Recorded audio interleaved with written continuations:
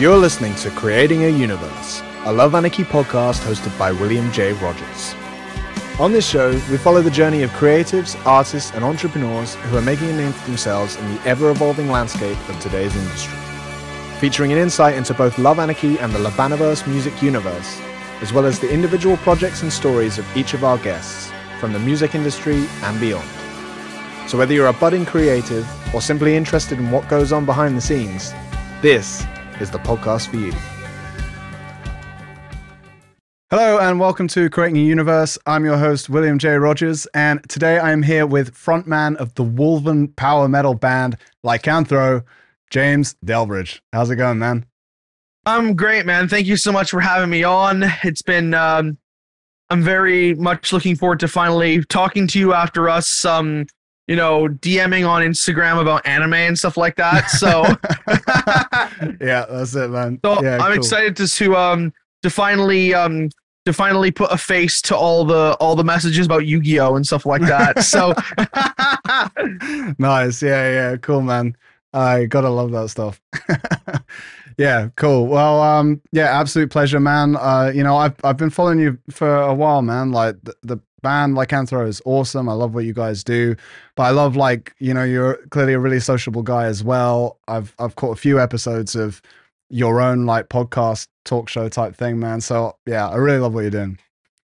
Oh, thank you so much, man. I try. I need to start doing the Wolfpack Live again. It's been a while. It's just because it was very much holidays and stuff like pretty much that. It's end of the year is when everyone just turns everything off. So totally, man. Yeah, I know how it goes for sure. Well, I mean, just to kick things off, then and we can go from there. Would you be able to just give a bit of an overview as to who you are and what you do? Yes, yeah. So my name is James Delbridge. I am the frontman and one of the guitar players for the Canadian heavy power metal band Lycanthro, which we're not entirely Canadian anymore. I always say we're Canadian based, but we also have some members in the States too. So I guess multinational-ish, I guess. Nice. But yeah, no, we play. Yeah, we play sort of old schoolish style power metal with sort of a mixture of Manowar and Blind Guardian mixed with Judas Priest, Iron Maiden, sort of trad metal mixed with power metal and stuff like that.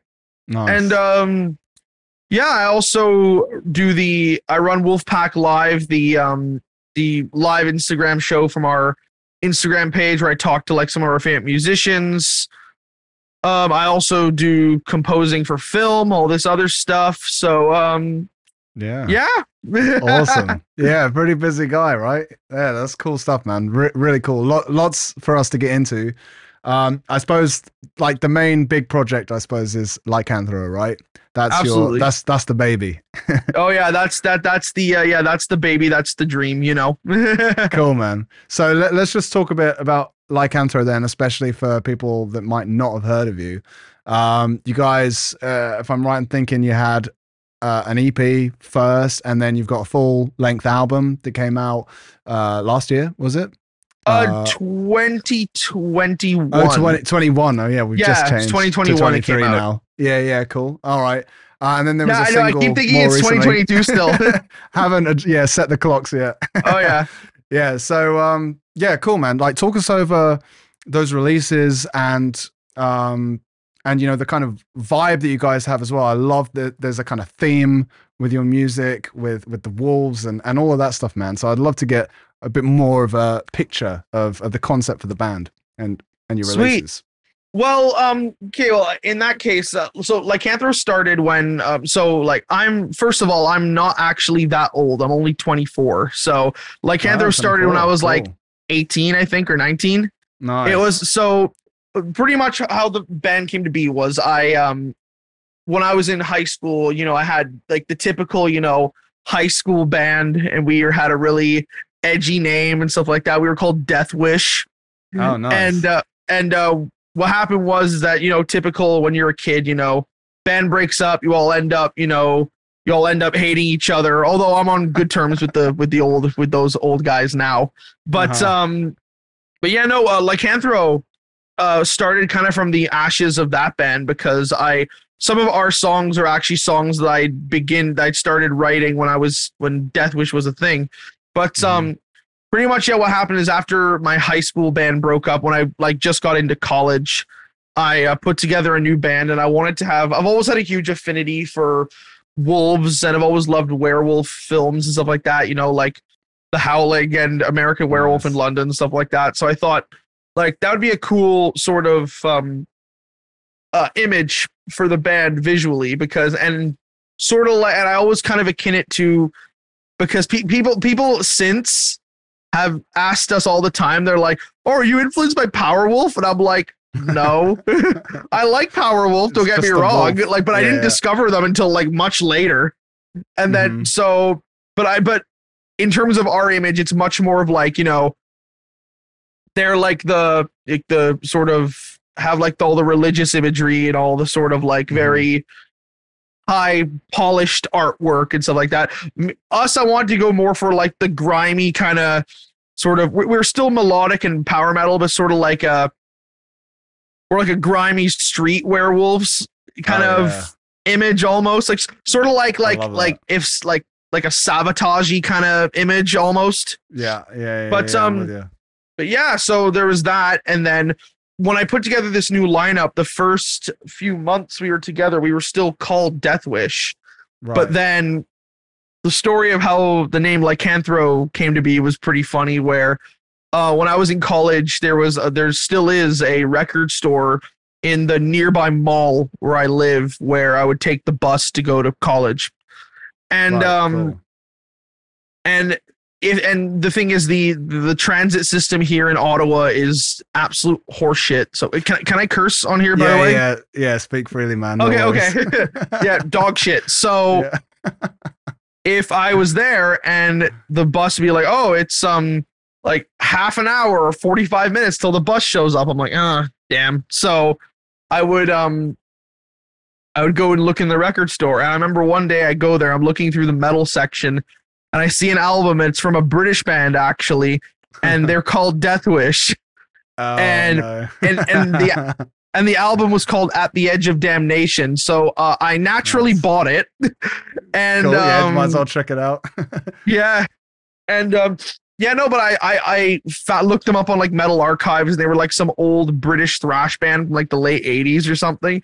But my first thought was, I found this in an Ottawa record store, so we need to change the name. So so pretty much I had a bunch of different names in mind, but the reason I ended up picking Lycanthro was because I wanted some sort of werewolf kind of name. And I remember I also wanted, and this was a bit of, you know, something that's sort of hard to do nowadays, but I wanted to have a name that no other band in the world had. And I looked and I did extensive research, and there's no other band called Lycanthro. The closest thing I found was there's a punk band that they're called Wolfpack with 2 Ks at the end. Okay. And they had an album that was called Lycanthro-Punk, which is supposed to be on a play on words for lycanthropy. Right. But yeah, that's the closest thing I found. But cool, man. Yeah, so pretty much that's how the name stuck, pretty much, was because I just took the word lycanthrope and then took the PE off the end. Nice. Yeah. I love it, man. Yeah, it sticks perfectly, man. Really, really cool. And I think that's really great to have. Yeah, the theme, the name, the imagery, especially like the album. You have like the wolf, and the werewolf thing. I mean, I love that because I'm sure, like me, you know, I love the the kind of concepts and characters and themes and stuff like that within a band. And a werewolf one, nothing necessarily comes to mind other than, as you say, like Powerwolf as a name or whatever. But aside from that, to have this kind of werewolf theme and almost like character to it, that seems quite unique to me, man. It's very cool. Mm-hmm. Yeah. Oh, sorry. No. Go for it, man. Go for it. Oh, no. I actually had just had a brain fart, so That's cool, man. That's cool. Well, I just wanted to get into talking about your releases then. So, is the first EP that you've got out, is that the first thing you did, or no, actually, Cool. it's fun because again, we had a little demo that we did when we first started, and that has since been scrubbed from the internet because it's one of those things of it was really badly produced, and we didn't know anything about recording, and we did it in my dad's friend's basement. Nice. And cool. and it's funny because 3 of the 4 songs that were on the demo are on Mark of the Wolf, just very much much better produced, and we added stuff to it, added parts, better written musically. But the demo we put out, it was just a little thing to we were just young and didn't know very much how the industry worked. You gotta start somewhere. Yeah. So pretty much we did that, and then we but then ever since Mark of the Wolf came out, I scrubbed it from the internet just because it's one of those things where I can't listen to it anymore. It's just too embarrassing. I think a lot of us have one of those. Yeah. My friend Lindsay Schoolcraft from obviously from Cradle of Filth and all that.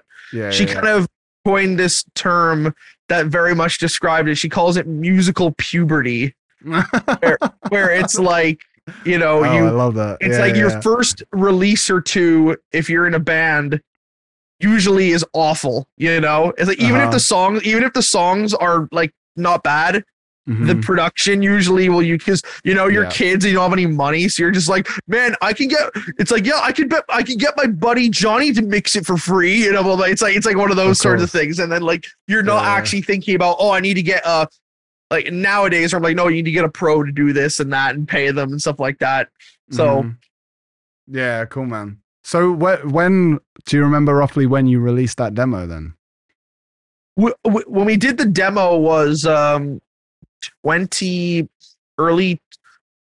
was 2017, I think. It was early. It was it was towards the end of 2017 we did we did the demo.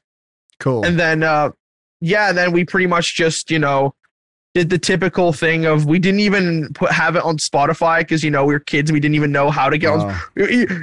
It was one of those things, where it's when you're a kid, all these things are sort of normal to us now, is mind blowing. Man, I wish I could get my stuff on Spotify. It's really easy. But it was on Bandcamp. That was it. That was our demo was on Bandcamp, and we didn't even have an Instagram yet. I think we just had just a Facebook page. But it's just just kids figuring stuff out. Yeah, but, so very much like a local band at this stage, and you guys are really young as well. And were you playing gigs at this time? Oh yeah, that was our main thing. That's one of the things that we've sort of stepped back from since. Which again, it's not out of the fact that I don't want to. It's just circumstances. But we were very much a live band before the pandemic because we were playing lots of shows here in Ottawa and out of town. We would play a lot in Toronto and sometimes in Montreal if we could get a show there because it's difficult for a band from Ontario to get a show in Montreal because they very much value their own scene of the metal, the Quebecois metal stuff, which I get, I understand. Yeah. But we got a lot of good opportunities here in town to play with a bunch of, bigger bands to get in front of a bigger audience because, and again, at least before the pandemic, we used to actually get some really decent tours through here. And since we were sort of the only power metal or melodic metal band in town, we always got to play with them. We've gotten to play with, at least before the EP came out, we got to play with Diamond Head and and a few others of that nature. We got to open for some bigger bands later, but it's some of the classic stuff Diamond Head and Blaze Bailey. Blaze Bailey was our very first big cool, show, was opening for him. So we got to we were very much like established ourselves as sort of like the local power metal band that played with like that opened like the big ish like club shows of like some of the bigger melodic bands touring through. So nice. Yeah, that's really cool, man. Yeah, it's a cool place to be. There is a lot of great bands though in that kind of sort of Ontario scene, as it were, right? Oh yeah, there is. There's like the thing I find funny because it depends on the city. Like there's lots of great bands in Toronto, obviously. But yeah, there's a lot of great bands, musicians scattered all throughout Ontario. It's just unfortunately because of the pandemic again, the Ottawa scene isn't what it used to be, unfortunately. So, but we used to have a lot of really great bands here too. So yeah. I mean, I'm sure that's probably the case worldwide, as you say. It was quite. Oh yeah, of course. Yeah, quite a climactic event. Yeah, cool. So okay, so what changed then from if you were doing that in 2017 and made the demo? What changed to evolve you guys to making like a properly produced EP the next year? Yeah, well, what happened was it was because I went to recording school actually, like very shortly after the demo was made. It was the demo was actually made like a while after I graduated high school and I was starting college, and I went to college for music and specifically recording. And then I remember making a joke saying like, man, I've only been here a week and I've already learned more of how to record things than we did in the fucking demo, you know? Yeah. So pretty much the whole idea with the EP kind of stemmed from me going to recording school and learning all these things and like the ins and outs of recording and stuff like that. But even then the EP still like didn't go up to that level of professional recording that, you know, we would have liked, you know, because again, we were still figuring stuff out. But that one, the EP was very ambitious for a band of our size, because when we put it out, it was very much our old guitar player, our very first one that we had aside from me. He had this idea of like having like a song based on the Four Horsemen of the Apocalypse. And I'm just like, and I made the joke. I'm like, Metallica already did it, you know, but I came up with the idea of, why not a whole release and have it be like a pseudo concept album or EP, even though there's not really any interweaving story, but it was like each song it'd be 4 songs and each song would be based on the different horsemen.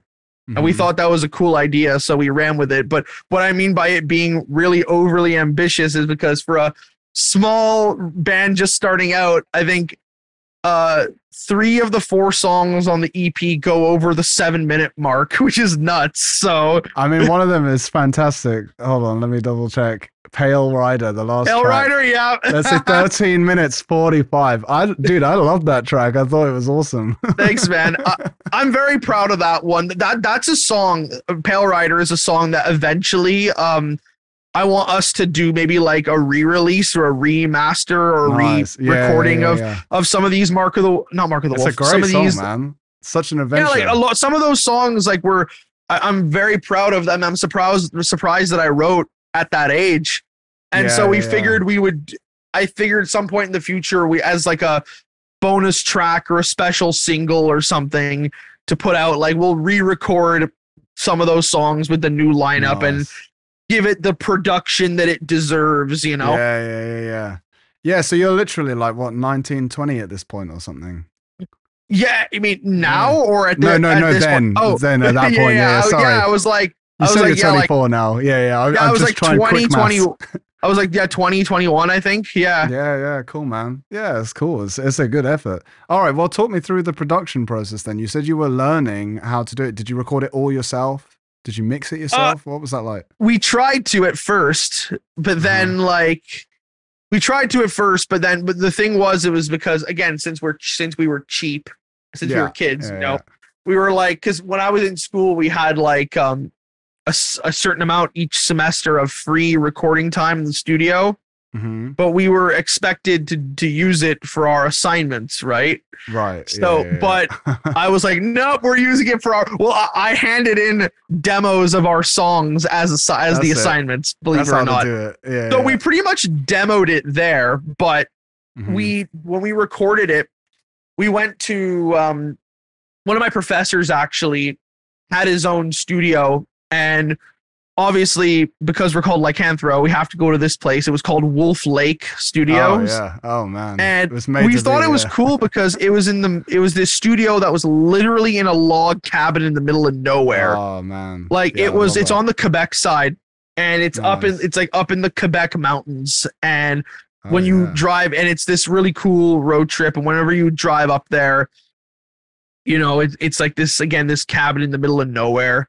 And in the basement, there's like this full-on like professional recording studio. Damn. And what we did was we all pooled money together, and we did this thing they did called the weekend special, where we would be there for 3 days and we like sleep over in the studio too. Sweet. So we were there from like the beginning. We were there from like Friday afternoon to like Sunday evening. You know, and we was just straight recording the whole time. The whole EP. So that's when we did. That's what we did. Four Horsemen was when we were in the studio for that. Wow. And cool. and Mike obviously was Mike Bond was my old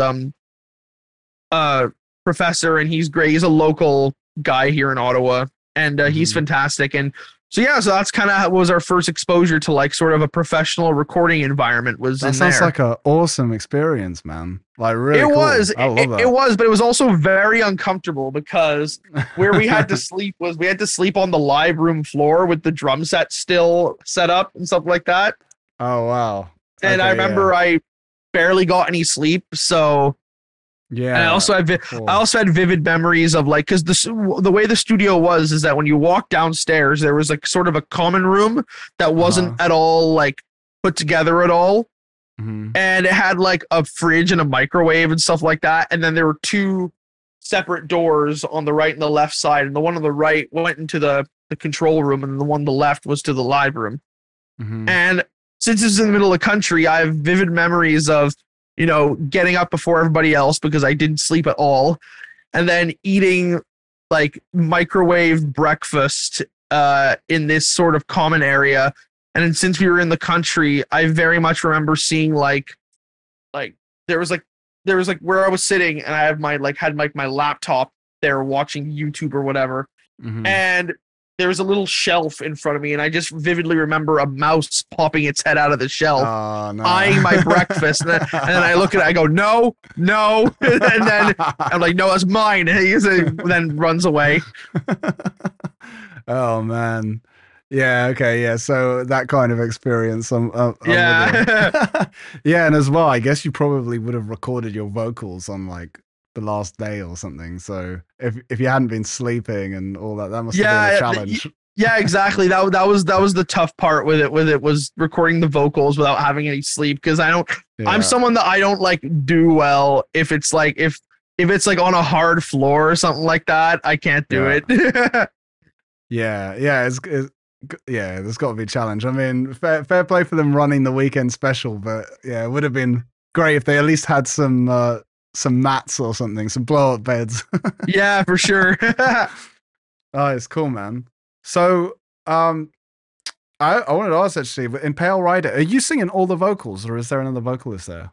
No, that we had a guest vocalist on there because because one of the things we found out was if we live in Ottawa, sort of the hometown heroes of metal are Exciter. Right. And cool. they're like the big band from Ottawa. And when we were at a show, we played a show. It was opening for Flotsam and Jetsam, actually, I think. Cool. And we saw this guy come up to us, this bald dude, and he goes, "Hey guys, that was a great show, blah blah." And I'm like, "You look really familiar." And it turns out it was Jacques Belanger, who he was one of the Exciter vocalists. Nice. And so that's awesome.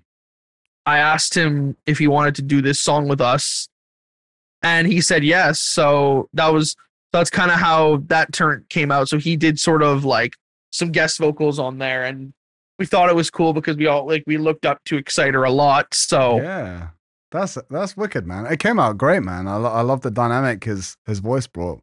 Yeah, it was really cool. All right, so then 2018 to 2021, obviously that's where we had some big changes going on in the world.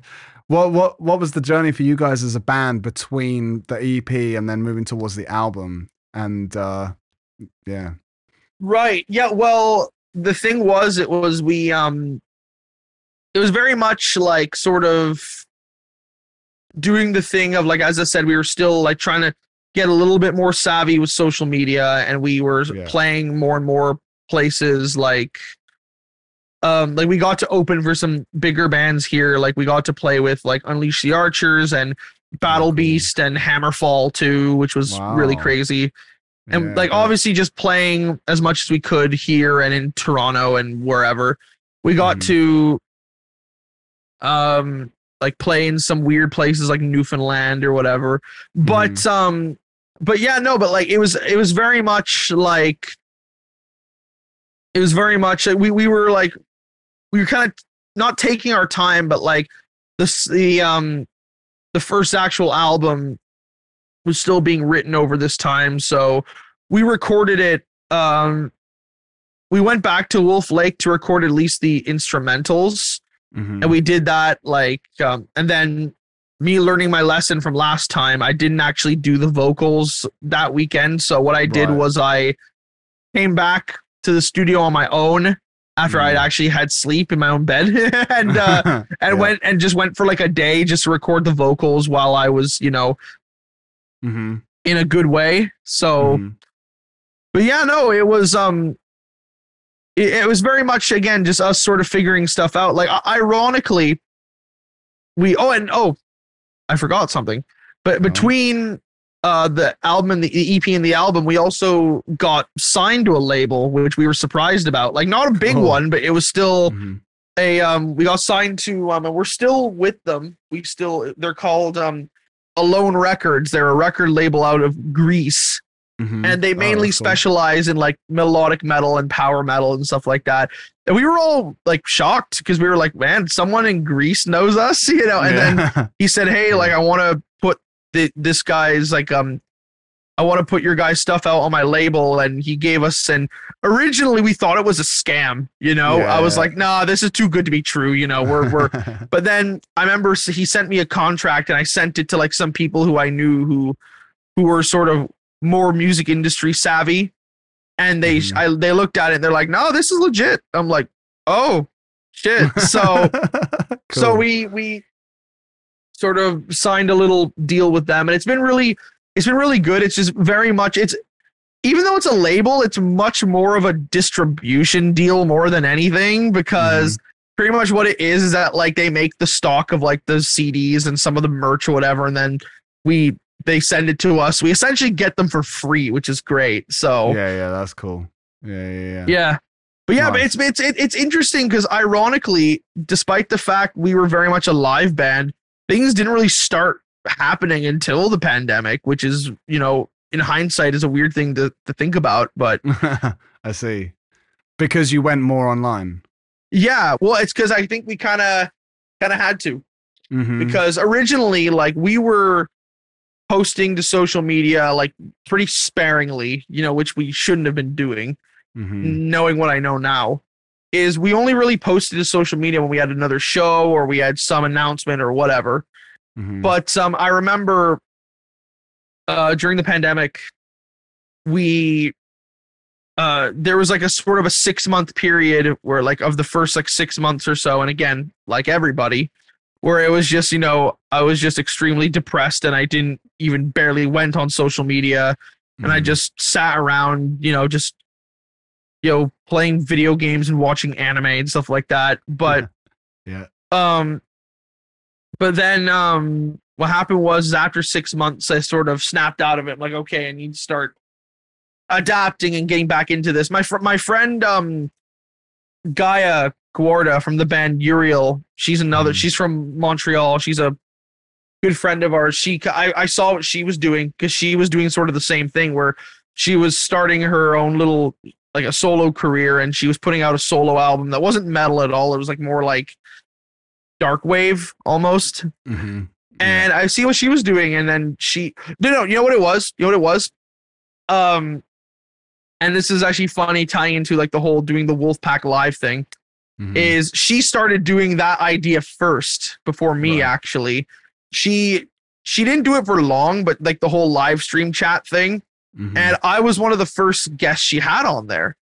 And that experience was sort of like my sort of little push to start doing stuff on social media more. Mm-hmm. But it was very much like an uphill battle of like, you know, oh, you haven't posted in like 6 months, so the algorithm is like is gonna show you like nobody, right?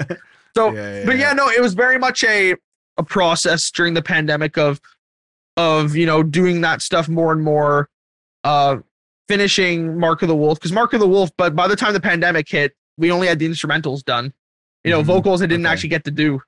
So so it was pretty much just learning from a bunch of different people who I met online and stuff like that, and just starting to develop us as a presence online. And just sort of learning the trade that way. And then I've actually found that now in this post-pandemic, post-restrictions world that we're in right now, that's helped us a lot more, I find, than just playing all these shows, stuff like that. That's why now I'm very much an advocate of, hey, like if you want to make it to like the next level, then like play shows, but like only do the ones that are worth it, you know, like in terms, like only do the ones that you think, okay, will this further our career, you know? Like if you're going to play, like if you get like an opportunity to tour or open for a big band or whatever, you know, I pretty much like decided to get very much more picky with what kind of stuff we would do, you know, just because I figured, hey, we've had all this success online, then, you know, it'll be good to just in the world we live in now, it'll be good to sort of keep that going and try and learn the ins and outs of how things work online, because I still am. So just, you know, just so furthering ourselves that way. Yeah. That's really good, man. I mean, it all takes a lot, right? Like playing shows, it takes a lot of resources, man, and you've got to be practicing all the time. Like, yeah, I can relate, man, because, you know, I'm a similar age to you, a few years older, and I used to play local gigs as well all the time. And I just thought originally, like you probably, like that's how you do it, right? That's the old school way. You know, you get in a room and rehearse all the time, and you play as many gigs as you can. But yeah man, it's a lot of work, and you don't necessarily get that back in return, you know? Oh yeah. Like it's very much like very strenuous, you know? Like I even remember like which not to say like it was a bad thing. Like I met a lot of the touring bands that we got to play with and open for. I still have friends from those since, you know, but the amount that we were doing is very much like, counterproductive. You know, it wasn't like, I remember there were many shows where I wasn't at my best, and I was like, you know, sick, or my voice wasn't great, you know, like I was like not like, you know, I was like sick or whatever. And so it's like one of those things where in the grand scheme of things, you know, it's like they're a good way to kind of get your name out there when you're first starting out, like locally, but like eventually you got to get to the point where you have to, you know, pick your battles very carefully, obviously. Yeah, and I suppose that's the thing, like I guess you managed to kind of get yourself in a cool place where you can support bands coming into your area, but like but it's a whole other thing to get to the stage where you can be going out to other places around the world, right? Yeah, exactly. And building a presence online is kind of what enables you to do that these days. Yeah, absolutely. So what would you say have been like lessons and things that you found from your experience of learning about doing stuff online? As in, like, if there are any other musicians and things like that that are listening to this, what would your best advice be? Well, one of the best lessons I've learned in terms of that is just don't be afraid to reach out, and that just goes for anybody. And what I mean by that is that, like, you know, we're all in a genre that, you know, most people are pretty chill, you know, despite what the mainstream people think about heavy metal. You know, it's one of those genres where one of those genres where, like, most the people in it, depending on the subgenre, are very nice, you know, very welcoming and accommodating. And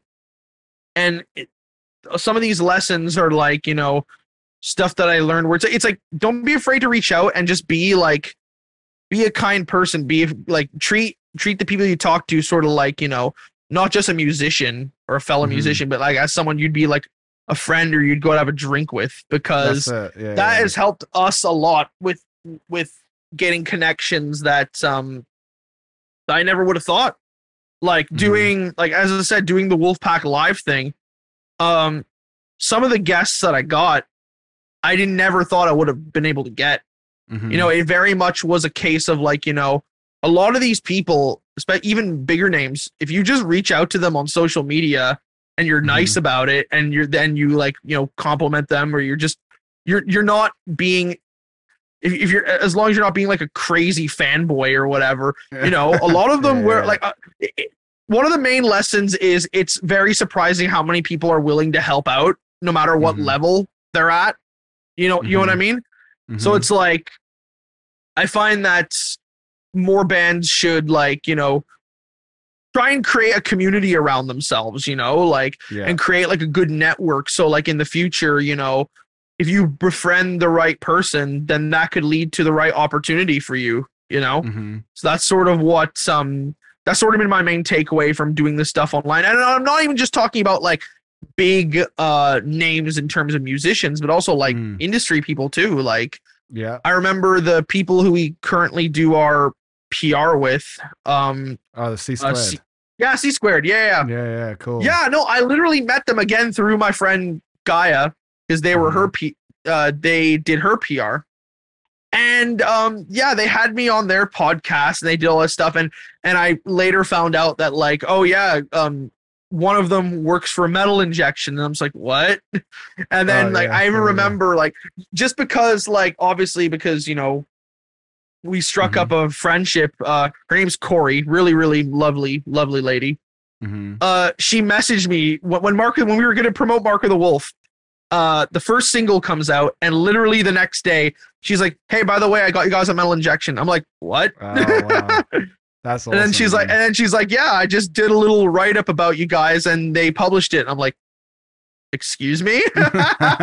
So like, fantastic, very, very much. It's just like, I as I said, the main takeaway is, like, don't be afraid to reach out to different people and see what different people are about, whether they be someone who is an industry person or someone you look up to or whoever, you know, but within reason, though. Within reason. Like, I highly doubt Bruce Dickinson would respond to a DM of mine. So I don't know how many DMs Bruce is responding to be fair. So that's what I'm sure. Here's the thing. I'm sure, like, those big guys, I don't think they respond to any. I think it's just like, I don't even think, I think half of them don't even have social media. I wouldn't be surprised. Well, it's because a lot of them are like old school, and a lot of them are old school, and they're very just like, oh, let the youngins deal with that. Bruce Dickinson, he certainly seems like that kind of guy. Oh yeah, no, like I love Bruce Dickinson, but like very much he seems very much like, you know, old still school. like in the old school mentality, and he's like, you know, 100%,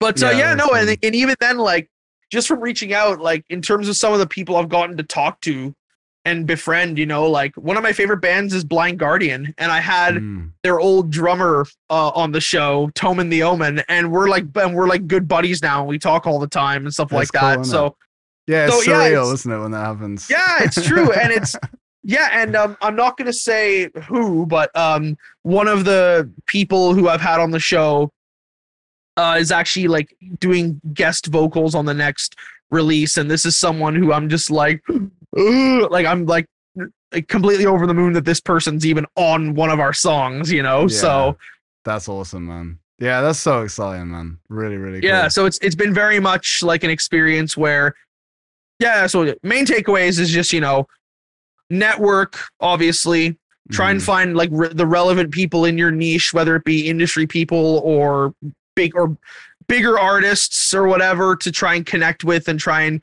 strike up, and obviously, and again, also just like try and come up with ways to connect with people. And again, that's something that I'm still learning, you know, because you hear all the time now, you know, everyone's saying, you know, it's like, oh, create content, like it's like sort of like the thing it's like a broken record. But like, it's one of those things where it's like, that is true, but it's very much in the sense of like, you have to try and find what works for you and sort of stick to it and sort of build your community around that. Yeah. So yeah, that's it. The content is kind of what people know you for, but what really matters is like the real genuine relationships that you make, right? Absolutely. Yeah. And that's cool, man. And so, yeah, from what you're saying, like make friends, build community. That's kind of the core of it. Yeah, for sure. Yeah. And another thing, I suppose, that's also very important is that it's not just the fact that you're reaching out to people with, you know, with what you want or, you know, to listen to your music, right? I mean, you are genuinely very supportive of the music scene, it seems. Yeah, I try. Yeah, like, because it's funny because, again, like, that's one of the things that, like, I always say, like, you know, not like if you're like reaching out to someone random and being like, hey, listen to my music. It's the thing that we all joke about, right? You know, yeah, exactly. I don't know about you. I mean, you probably do because you run a label, but like I still get messages of random people being like, here, listen to my song. And I'm just like, guys, that's not how you do it. It's the first message. And it's like, you could have at least just said hi first or something, you know? Yeah, no, like, it's very much one of those things where, you know, you kind of got to just be a person, you know, like I find that like the best thing to do in terms of reaching out to somebody new is, you know, just be like, obviously, as I said, don't like fanboy out or anything, but like show them like you're appreciative and just be, and I always find like specific compliments are very much a good thing too. Like I remember like whenever I would reach out to somebody, I'd be like, hey, I loved you in this, or I really love your vocals. I love the way you do this, blah, blah, blah, blah. And usually that's how they can tell you're for real, because they're like, hey, they're actually taking an interest in something that's very specific about me, you know? And it's not, and it's not and it's not in a fake way. Like it's always very true. You know, like I'm a huge nerd when it comes to like metal music and especially vocals too. So it's like, I'll always ask, like, I remember like whenever I'll have these, guests on, I'll ask them like these really obscure questions that people that they're like weren't expecting, like hey, remember that band that you were in for like one like album like 30 years ago? And they're like, oh, I forgot about that. You know what I mean? It's like special like that, you know. It's the genuine passion, as you say. It's like you have to be authentic with it. You can't. I guess that's the thing. Like you have to care. Obviously, like I know, it's, you know what? It's the best way I can describe what it means by that. And even though this is a much bigger band than us, but there was an interview I saw years ago with Blackie Lawless from Wasp. Oh, nice. And he was talking about when they were putting out Crimson Idol, which ironically is the shirt I'm wearing. Cool, man. And he said he wrote this, and this sort of applies to what we're talking about, because he wrote a story about how he kept getting fans saying to him, like, hey, I want to do what you do. What advice would you give me? And he says, well, you really got to want it. And they're like, yeah, I want it. He goes, no, you don't understand. Like, you need to like, and he's right. You know, like you can't just be like, it's mainly you have to be smart about it. You know, it's very, it's not like, oh, if I keep recording and putting stuff out, and eventually someone will notice. No, you have to, like, in an industry now where it's like there's so much noise, you kind of have to do a lot of the work yourself in terms of like reaching out to people and stuff like that. Like I've always, one of the best pieces of advice I've ever gotten in my life was from my old English teacher when I was in high school, because he was a musician too, and he was one of the very early supporters of us, and he always gave me the advice of, you know, create your own opportunities. You know, don't wait around for people to give you opportunities, because you know, it might happen once or twice, but it rarely does. And he's right, you know, like it's you have to be sort of smart with if you want to achieve something that you want, you can't just wait around for it. You gotta like try and figure out what avenues you can take to get to it, you know, whether that be like, let's say, for example, like you want to play a certain festival. Well, you have to do your research. You have to find out who the promoter is. You have to find the promoter on social media, message them, but don't right away be like, oh, I want to play your festival. You know, you have to be like, you have to try and like, hey, I love what you do, blah, blah, blah, this and that. And then eventually it could get to the point where they'll think, hey, so-and-so's a cool guy and his band's good. I'll book them. You know, it's very much like you have to do all the legwork in that sort of situation. And I know some people don't like that, but unfortunately that's just how it is nowadays, you know? Of course. Yeah, of course it is. But it's good. I mean, there's pros and cons, right? And like in terms of old system versus the new system, like it's really a quality of opportunity now. Anybody, like the internet allows any of us from anywhere in the world to do this. But yeah, you gotta have a lot of initiative to be able to cut through that noise, right? That's kind absolutely. Of the game now. Yeah. Really cool, man. Yeah, really cool. I love hearing your thoughts on that, man. And in terms of how you're going about it, is it primarily Instagram you're using, and what tends to be your kind of way of networking and whatnot? Yeah, well, I find that like obviously like Instagram is like sort of the main platform that we focus on, and Facebook too, but like all the other platforms I'm still learning. Like the TikTok. I'm still like, for example, like we just made a Twitch, and I'm still trying to learn how that works, because like I've done a couple streams, but I'm still like, a lot of that stuff is still kind of gibberish to me. Like whenever I watch someone who I like on Twitch, like a fellow musician, whether it be like I watch like Adrian Cowan from Seven Spires and Vicky from The Agonist, you know, when I watch or Grant from Unleash the Archers, whenever I watch their channels, I'm always seeing like, oh, gift subs, hype trains, raid, that. And I have like no fucking idea what any of that means, you know? I'm like, oh, like almost every time I get on one of these streams, someone there, it's like, oh, you have been given a gift sub by this person. I'm like, great. What does that mean? What? Man, so I still haven't really used Twitch at all, but I just went on it one time. I remember the first time I ever even went there, and it was Elf Pirate. He like put. Oh yeah, I love Elf Pirate. Really cool guy. Yeah, man. I love him. Yeah, he's great. Yeah. Really cool guy, and he put like one of our songs on there. He was going to feature it in the show, so we're like, oh yeah, we'll tune in for that episode. And exactly as you said, man, I'm just watching it. I'm like, look, this is great, but like. Yeah, I have no idea what's going on. All of this stuff, all of this hype train stuff. Yeah, exactly. Like, wow, this is alien to me, man. And Aradell's such a good guy. I love that. Really dude. Cool. Yeah. Really cool guy. Wait, one of your songs, like what? So like, he played one of your songs on his power metal show. Exactly. Yeah. Oh, sweet. Yeah. But I'm a little bit of a like behind the curtain kind of guy. So I have a few different projects and stuff under different names. So this particular one was by Project Yarima, which is with my wife, and it's kind of like folky power metal. It's like very, very melodic metal, kind of almost like soft metal, but it's like with Japanese instruments, like traditional instruments and stuff. Oh boy, I love that. I'm sure obviously you know this from us talking, but one thing you'll come to know about me is I'm a huge weeb, so I love anything like that. Nice. Yeah. So cool, it's like man. not even just like as we were talking about like anime and stuff, but like Japanese metal and stuff like that. gigantic. I've fan seen of. you sharing like so many Japanese metal bands, and so many of them are like ones I've never even heard of, and I'm like, wow, I really need to check these guys out, man.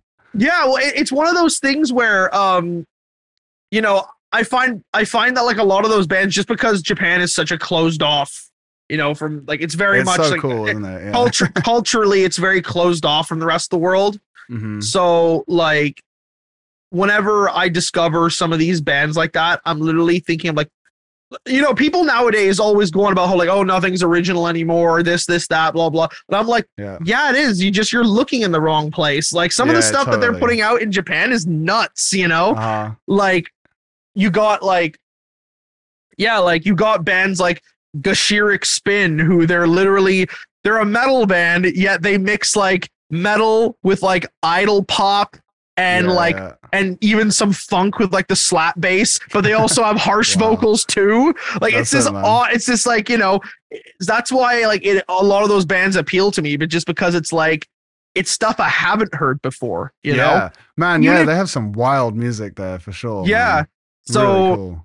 Yeah, no, so like as I said, whenever like I always try and maybe not so much in our sound, but like I'm very much inspired by like that kind of those kinds of bands like X Japan and Anthem and Love Bites and Mary's Blood and stuff like that. I love all those bands. But and not even just like the music, but one thing that I find very interesting about that whole scene is how they promote music. Like because it's very different from here. Like that's one thing that's been I found really interesting about that whole scene is that.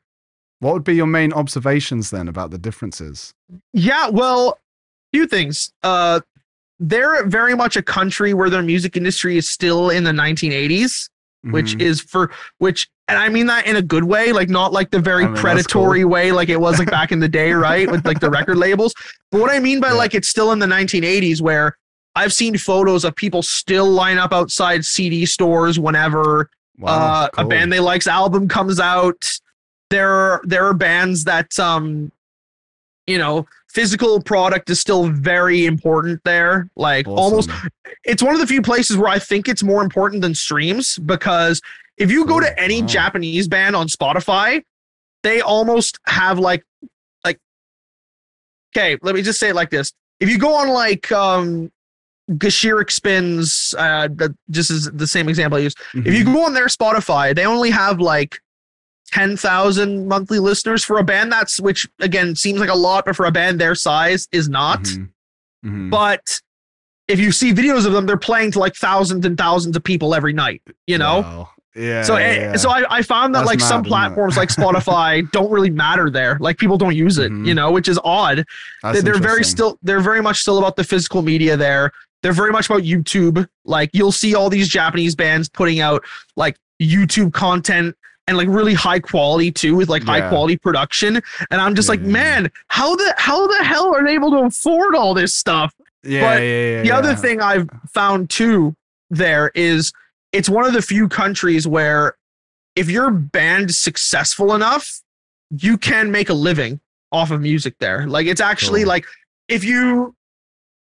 I know like there are people who I've seen from bands in Japan where that's what they do. That's how they make money, is being a musician in a band, which over here, unfortunately, is something that's almost like an impossibility nowadays, because in North America or Europe, even the really big bands, that's not their main thing, unfortunately, you know? Of course. Yeah. I mean, it's definitely like either it's either a part-time thing, or like if you really want to make money, you kind of have to do it through being an entrepreneur.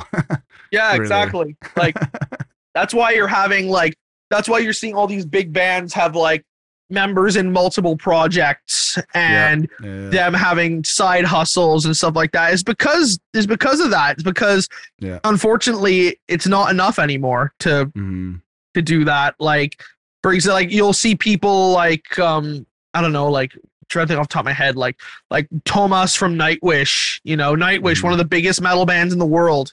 And he has like two different side projects along with it, you know, or you'll have this person just came to mind because I like just saw her on Instagram before we came on this call. Was like Diane von Earsberg from Ex Libris. She has like the jewelry thing, you know, and she's always advertising that.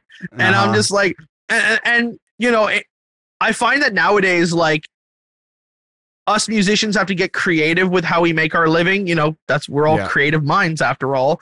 But it's very much in the sense of like, just being a musician is like, and in a band and releasing stuff is not enough anymore. But ironically, in Japan, that's exactly how it is.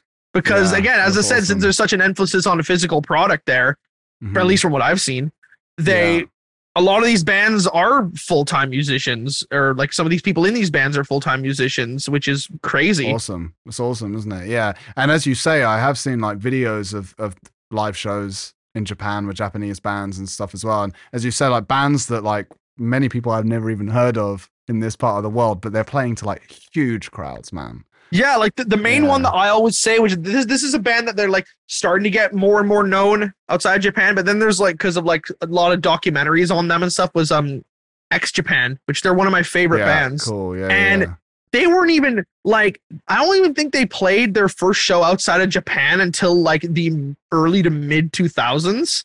And they've been around since like the early 80s. Yeah. And they're filling up like soccer stadiums there and stuff like that. Wow. Like, well, why do they need to leave Japan? I know, but I think it's just like, it's one of those odd things where like, I remember seeing when I was in college, X Japan playing their very first, you know, you being from the UK, they played their first ever UK show, and that was in 2018. And they've been out. God. And they've been around since the early 80s, you know? Yeah, 30, 40 years by that point. Wow. But it's been really nice to see a lot of those bands like getting like sort of more known outside of Japan, because like X Japan, when they played in England, from what I heard, they sold out. It was Wembley Arena, and they sold it out. Which I know is like smaller than Wembley Stadium, but still. Yeah, stadium is like ridiculously big. Yeah, that's arena, like that's Queen levels, obviously. So yeah. But arena is still a big venue. It's about 12, 13,000 people. Yeah, and they filled it up from what I heard, which is nuts. Yeah, wicked, man. That's cool. Yeah, that's really good. X Japan is a really cool band that like I've liked everything that I've heard, but I really need to like delve into more. Oh yeah. Yeah, really cool, man. Do you know Wagaki Band? Do I know who? There's a Japanese band called Wagaki Band. And no, I haven't heard of that one actually. The reason I really like them is because that's kind of their thing, is they play traditional Japanese instruments like mixed with metal. So they've got, I don't know how many band members, like a whole load of them. So they have like the metal dudes, you know, but then they've got like a chick that plays shamisen. Do you know what shamisen is? Kind of almost like a banjo type thing. Yeah, and then there's like a koto, and like they have like dude that comes in playing different like flutes and things like that. But then they're also playing metal. It's really, really good, man. That's really cool. Probably like the main reference really for that kind of fusion that we tried. So it's sort of like a Japanese like Elevati almost ish. Yeah. I would say as like a elevator pitch. That's a good way to put it. For sure. Sick. They even did like there's a video that's got a fair amount of hits on it where I think Evanescence must have been in Japan, and so they must have like done a show together or something, but like Amy Lee actually came on stage with them and they did a cover of Bring Me to Life, but it was kind of like Japanese Bring Me to Life. Oh, that's really cool. Yeah, that's check really it out, cool. man. I like that a lot. That's really sick. Yeah, cool, man. Well, I mean, I guess whilst we're on the topic, because I was thinking, I was listening to all your stuff earlier, and I even went after listening to all your releases, even went onto the playlist of your influences. Oh, sweet! and I was playing through that. Obviously, loads of stuff that I'm familiar with, but yeah, it's really cool. I mean, I feel like my favorite part of it was when it went from Megadeth to Roxette. Yes. And I was like, nice. Yeah, that's a good mix. So man, like perhaps we could talk a little bit more then about like who your kind of biggest influences are and your favorite music and stuff. I'm so glad you brought up Roxette. That's actually sort of like there's a story behind that, because the reason why I put them on there is because when I was younger, like I always say that there were certain bands that made me want to become a musician, and there were certain bands that made me want to play metal. And before I even knew what metal was, my dad in the house used to play like Queen, obviously. And my dad was very much into Europop, you know, like because he's from my dad's from England, and he grew up around all those sort of artists, you know, like some of the ones that he likes are people like Judy Zook and stuff like that. But he played Roxette, and I thought when I was a kid, I thought Per Gessle was like the coolest fucking guy on the planet, and I still think to this day I still think he is. And so like Queen and Roxette were the two bands that made me want to become a musician, pretty much. Nice. So and Roxette were like, you know, they're one of those bands that like I know most metalheads do like them, which is cool. And they're one of those bands that they were so like people don't realize like how much of an impact they had. Like they're one of those bands I'd argue, like I don't know if this is a hot take or not, but I don't care. Per Gessle is easily one of the greatest songwriters of all time. Like some of these songs that he wrote, even if people didn't even know who Roxette was, everyone knows Listen to Your Heart, you know? Yeah, totally. Everyone knows It Must Have Been Love. Mm-hmm. Most people know the look, you know? It's like so even if they don't know who did it, that's very much it's just like such perfect like melodic songwriting. Exactly. Like and that's it's something that is very much like really cool. And as I said, like I grew up with them, and that's why I always say they're very much a huge influence to me personally. So and one thing that I've also noticed on social media, which is really cool, is I don't know if he's a metal fan or not, but from what I've seen, Per Gessle actually runs the Roxette Facebook page, and he always shares covers of people doing Roxette songs. Oh, nice. Which is really cool. I was like, what? Like the other day he shared like, Lord of the Lost did a Roxette cover on their new album, and he shared it. Wow. I was like, man, that must be like the biggest honor ever, is to get when you get the approval of the original artist. That's like, you know, the biggest honor ever. Yeah, for sure, man. Would you or have you ever done a Roxette cover? Would you do one? I'm planning to. Yeah, man. Well, because because in our band, me and our keyboard player John are both huge Roxette fans. I don't know about the rest of the band, but me and him are. I know he's super into the 80s stuff, right? Yeah, like the AOR stuff. Yeah. And it's funny because like John's into that stuff so much that like he'll even like on our new stuff, he's putting AOR keyboards in our stuff, and it strangely works. I'm not complaining, but I was interested about that addition to the band. Actually, I guess you have a lot more keyboards in the future material, right? Yeah. Well, it's mainly just because like we wanted, like the thing with Mark of the Wolf was that whenever again, bit of a side tangent, but that's cool. the thing with Mark of the Wolf was like I'm very proud of that album, but the main criticism we got, it's weird because the album did well, and the reviews were all positive. Like it's weird. I didn't read a single negative review of it. The worst thing I read about it, and this is sort of the catalyst for having a keyboard player, was one reviewer wrote, "This music isn't necessarily bad, but I've heard all this before." You know, right? And keep in mind, Mark of the Wolf, though, a lot of those songs I wrote when I was much younger. So I was thinking, shit. Well, okay, let's, you know. And I always found that there were certain parts in our songs where, like, if there was a solo section or whatever, I'm like, man, something's missing from here. Like, there's rhythm guitar, but like it's kind of sounds hollow. Like I'm like, I need something else there. You know? Yeah, I'm with you. And John's a really good friend of mine. And I've wanted a keyboard player for years. So he was very much the right fit because he had all the Awesome. criteria that we wanted. He was someone he's reliable. He's a great musician. He does harsh vocals, which he will be doing on some of our songs. Wow, cool. And, very professional and stuff like that, can tour and do all that kind of stuff. Mhm. So great to work with, really just all around absolute gem of a guy. Nice. And, but yeah, no, and I wanted that in our stuff, because and not even just that, but I'm hearing like sort of the landscape of how power metal is now. Mhm. And that's pretty, I don't want to say common, but it's pretty much like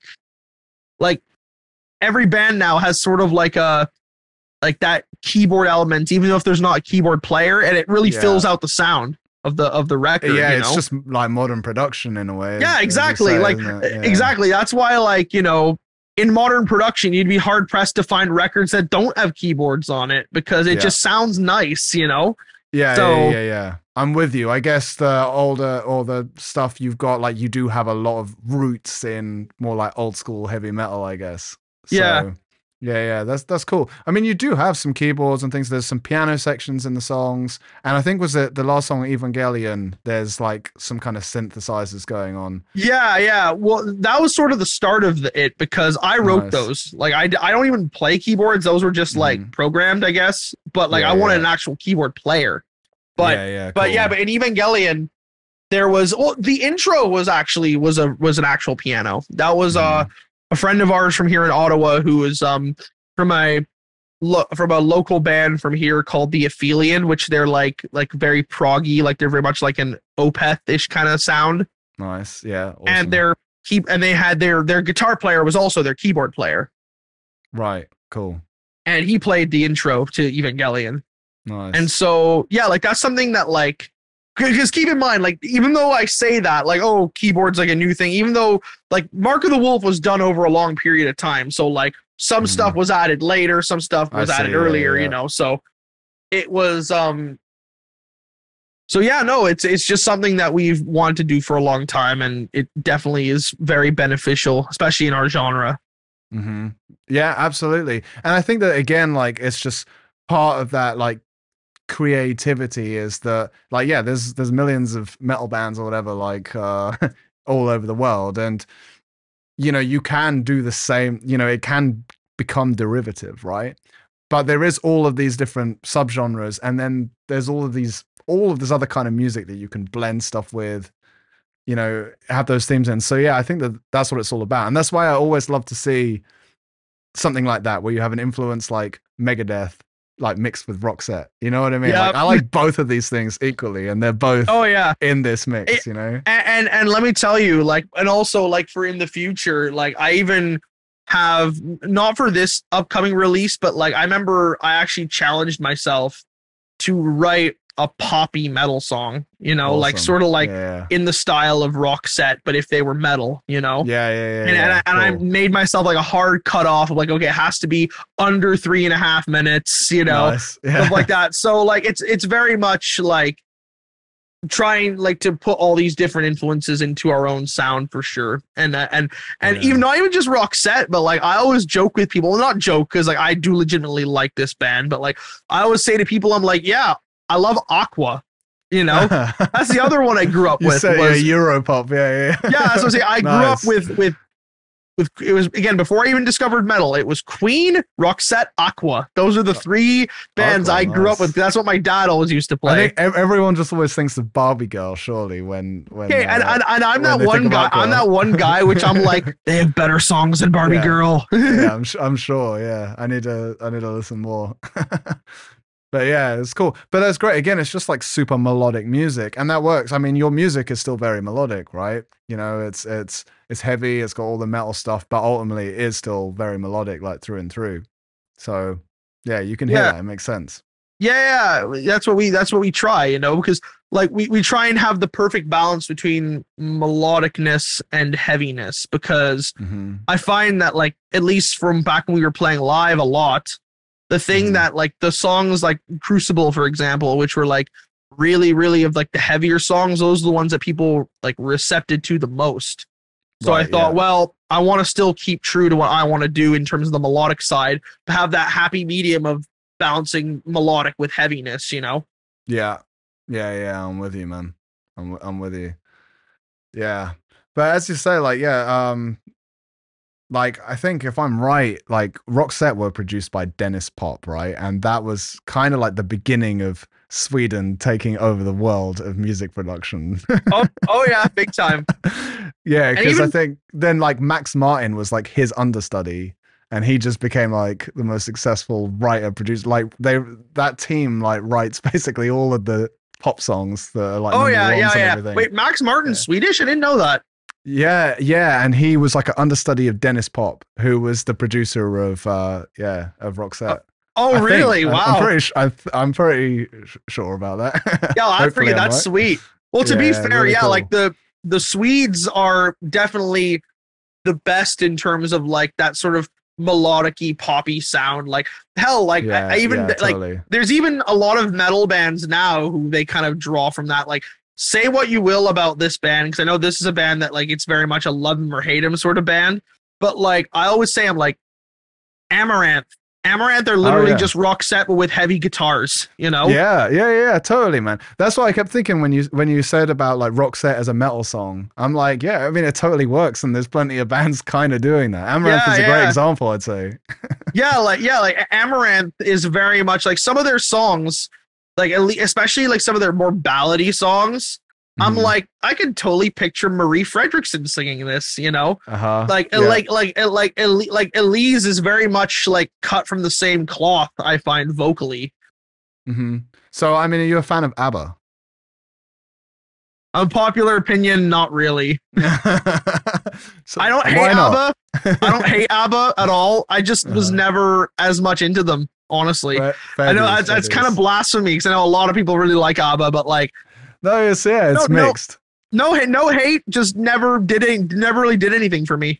That's fair. That's fair. Yeah. I mean, it's kind of almost the generation before that, isn't it? Really. Yeah, But yeah, it's fair. You never know. As you say, I guess all of these ones are a bit of a hit and miss. I remember when Gideon sent me the Pirate Queens single oh yeah, that from the Woods of Wonders album that they were going to release. And you know how it has like well, obviously the Pirate Queens are all like yeah, female, like women singers all like singing together, you know? And so that kind of like big chanty chorus of them all singing together, it like I just couldn't help but think of ABBA. And I said yeah. that to Gideon, Oh, and he was like, "No, I was not.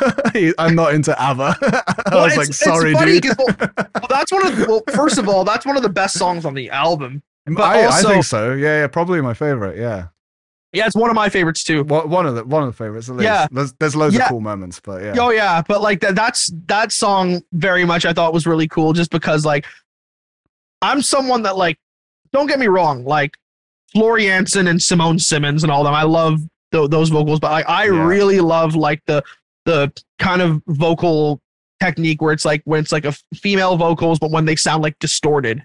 You know, like really so yeah. not growling, but like I'm rough with you. female vocals. I really like that sound. So Yeah. and like I'd argue that like Laura Gilmon from Burning Witches is probably like at least in terms of newer bands the best at that, you know? Yeah. And then even if you go back to like the old school stuff, like that's how Doro used to sing. Doro, that's how of course, Leather yeah, Leone yeah. from Chastain used to sing. Yeah, I love yeah. that sound of the really rough chick vocals. You know? I love when Alyssa from Arch Enemy goes into that part of her voice. Sounds so Fair, good yeah. as well. Yeah. Yeah, or like Vicky from The Agonist is another one that does that too. But like and I found it cool that the whole song was just three vocalists, and since they're supposed to be pirates, he picked vocalists to have the more rougher sounds. So like on that song, it's such a good, you know, I just personally love that sort of vocal from on a song for sure. And so now it's three women on a song singing like that in this catchy song. It was awesome. Really catchy, super anthemic chorus, yeah. But it's the fact that they're all singing that unison like that. Yeah. You know? We're the pirate queens. Yeah. Yeah, man. Yeah, epic, man. Yeah, like I obviously you played a really great part in that record as well. A couple of little roles there, and you were a real like advocate for it. I saw you so much like showing up in the like overall promotion of that record and things. Well, it's just because like I've always like metal operas. Like I'm a huge Avantasia fan. I'm a huge Arion fan. Yeah, you know, yeah. It's something that I've been seeing pop up more and more in recent years. Like more and more people are doing that sort of thing. Like there's a band from France. They're called Avaland, and they're doing that sort of thing too, and they're doing a really good job. And I remember. This is a perfect example of an opportunity I got because of the live streams.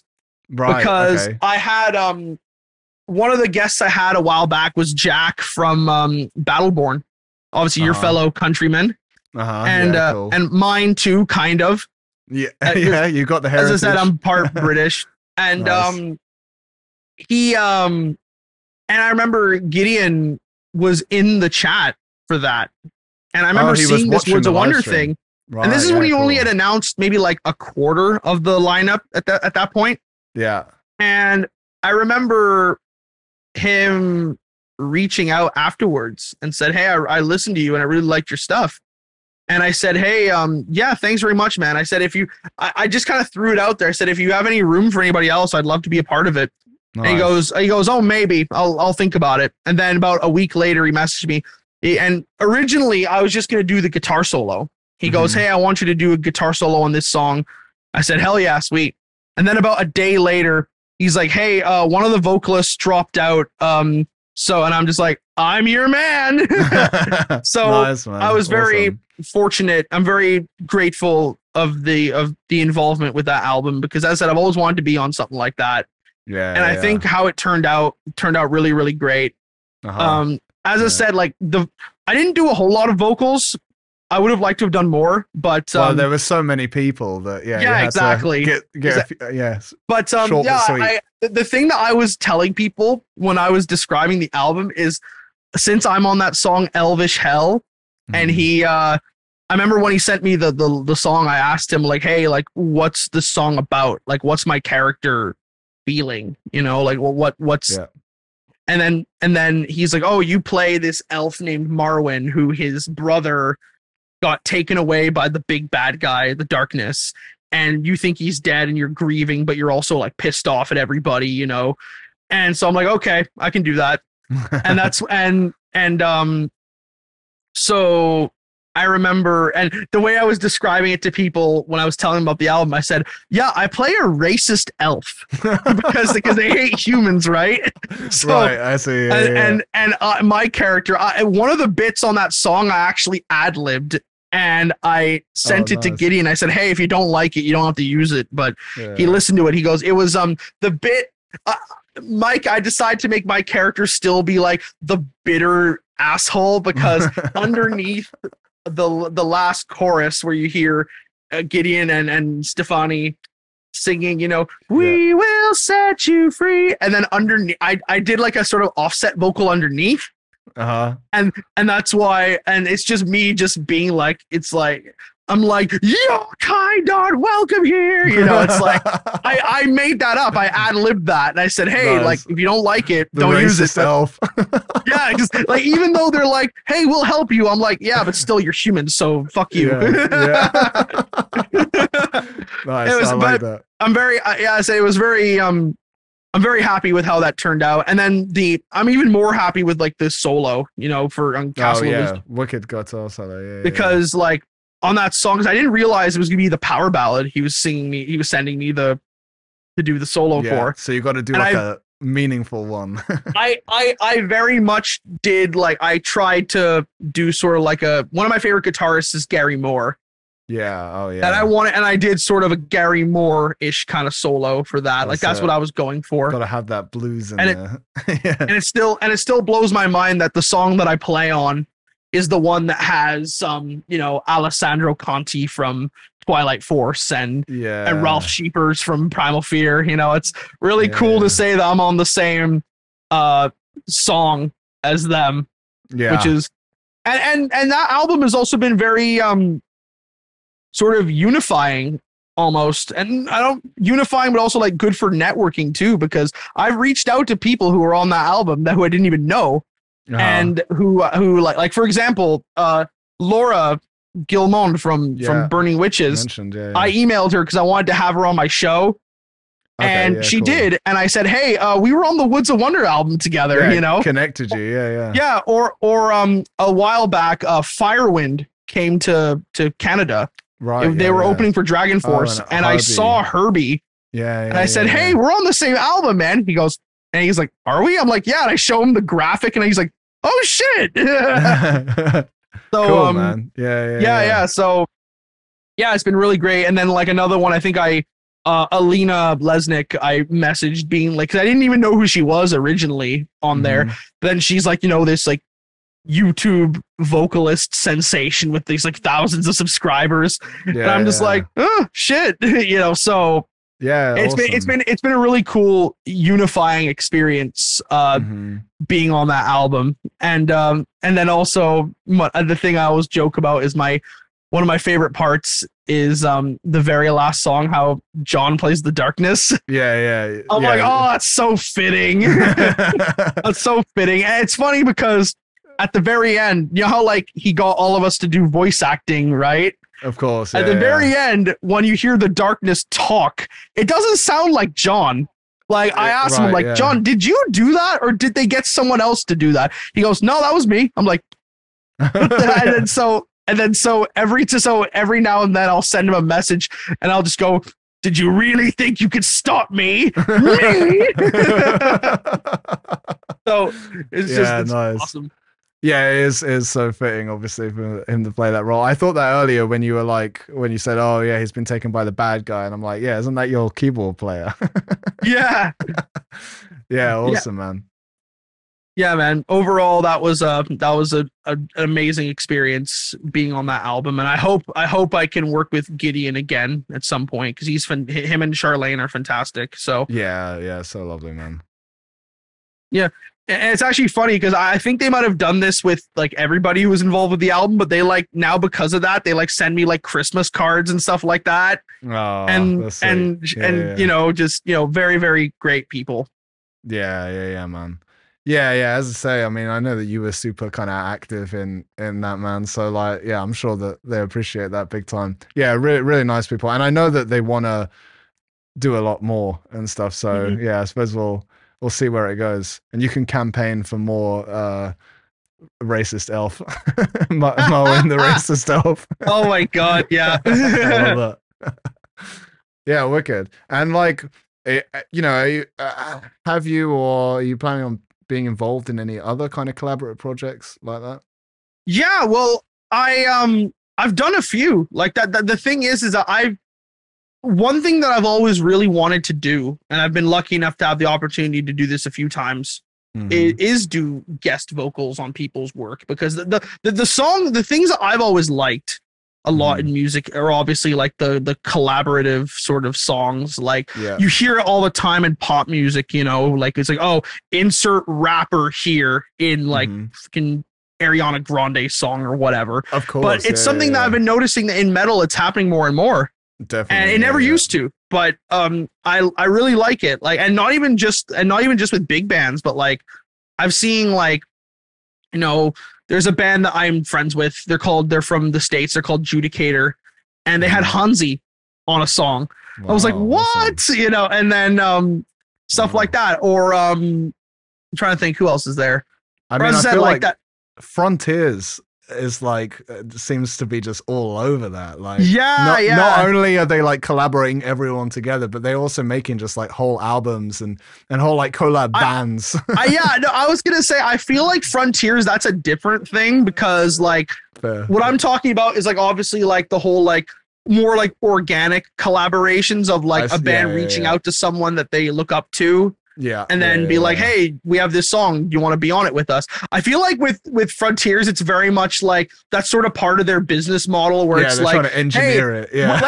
let's take a bunch of members from famous bands, and like they're very much about the super groups in that label, exactly. Which is cool. It's like, and some of them are really cool. Like I remember the very first one they did, and because I remember I was in high school when this came out, was do you remember Sweet and Lynch?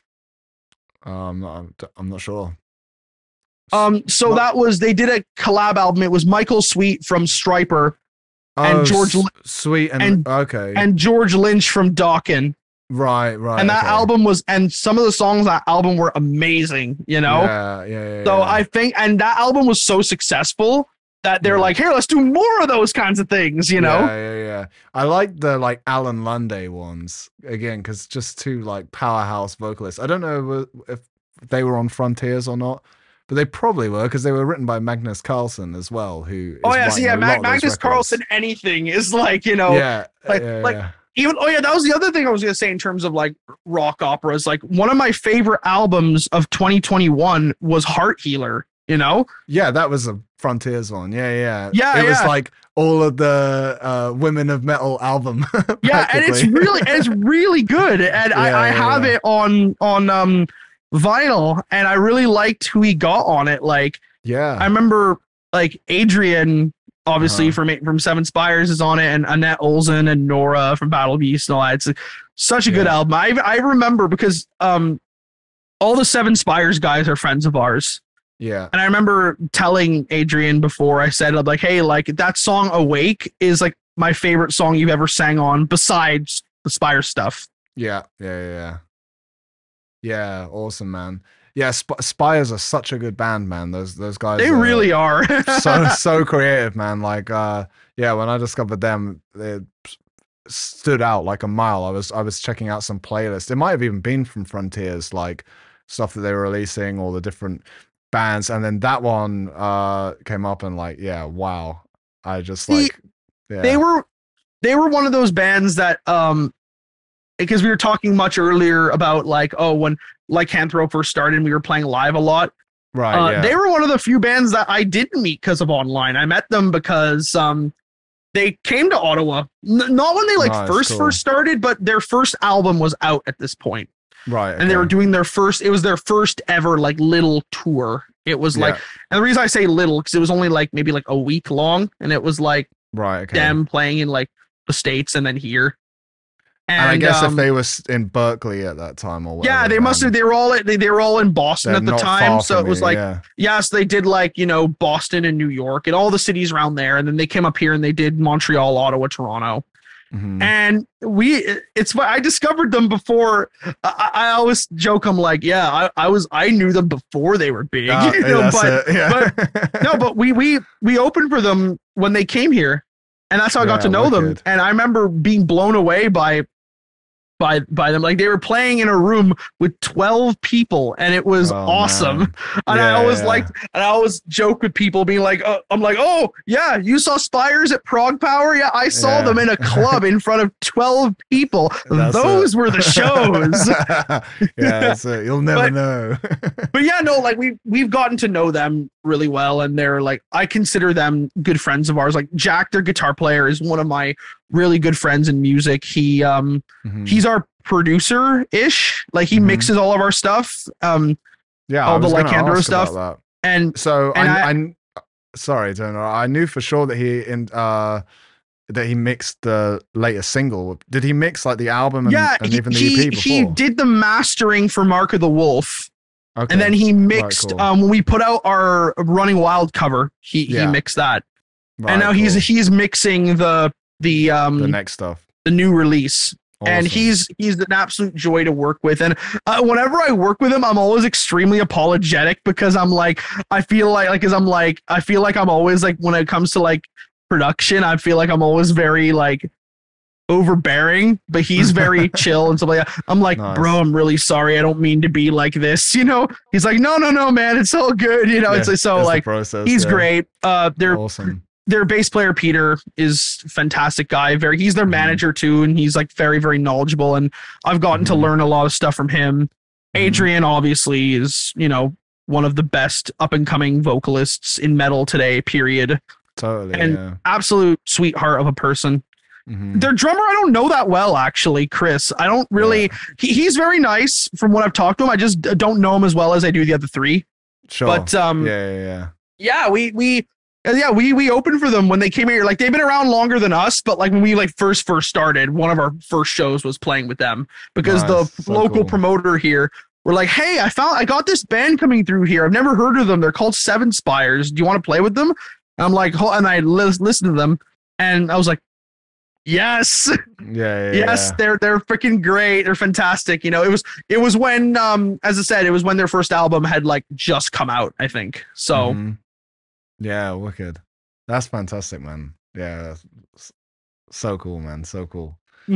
So, when in the music you're producing now, then are you still recording in a local studio and then sending it to Jack to mix, or it's all remote? Yeah, you got members now in the States, and so how's that all work? I'm glad you brought that up, because like that's one of the things I mentioned when it was like, oh, you know, the band sort of evolving, not just sound wise, but like the way we do things.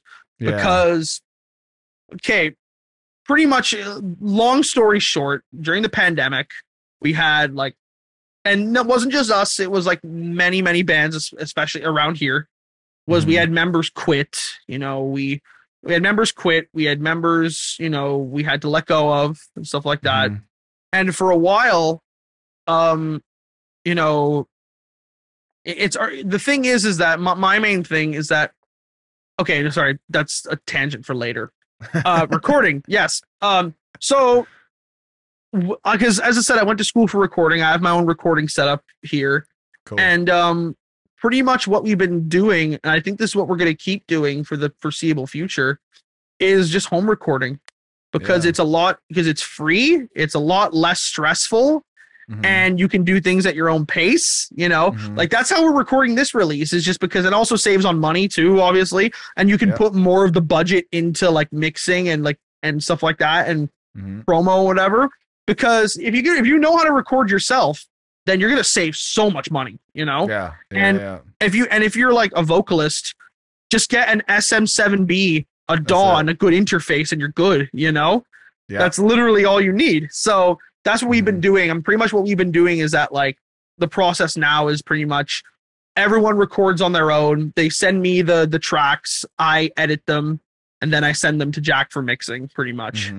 Awesome. And I feel like that's a lot more of a streamlined process than what we had in the past. So yeah, sleeping on the floor in a well, not even just that, but one thing that it's a funny story about Mark of the Wolf, and this is obviously nobody's fault, but the reason the album took so long was because we got a stroke of bad luck, because our engineer, who had all the tracks and had everything, who was editing everything, he, about right when production ended, he had a kid.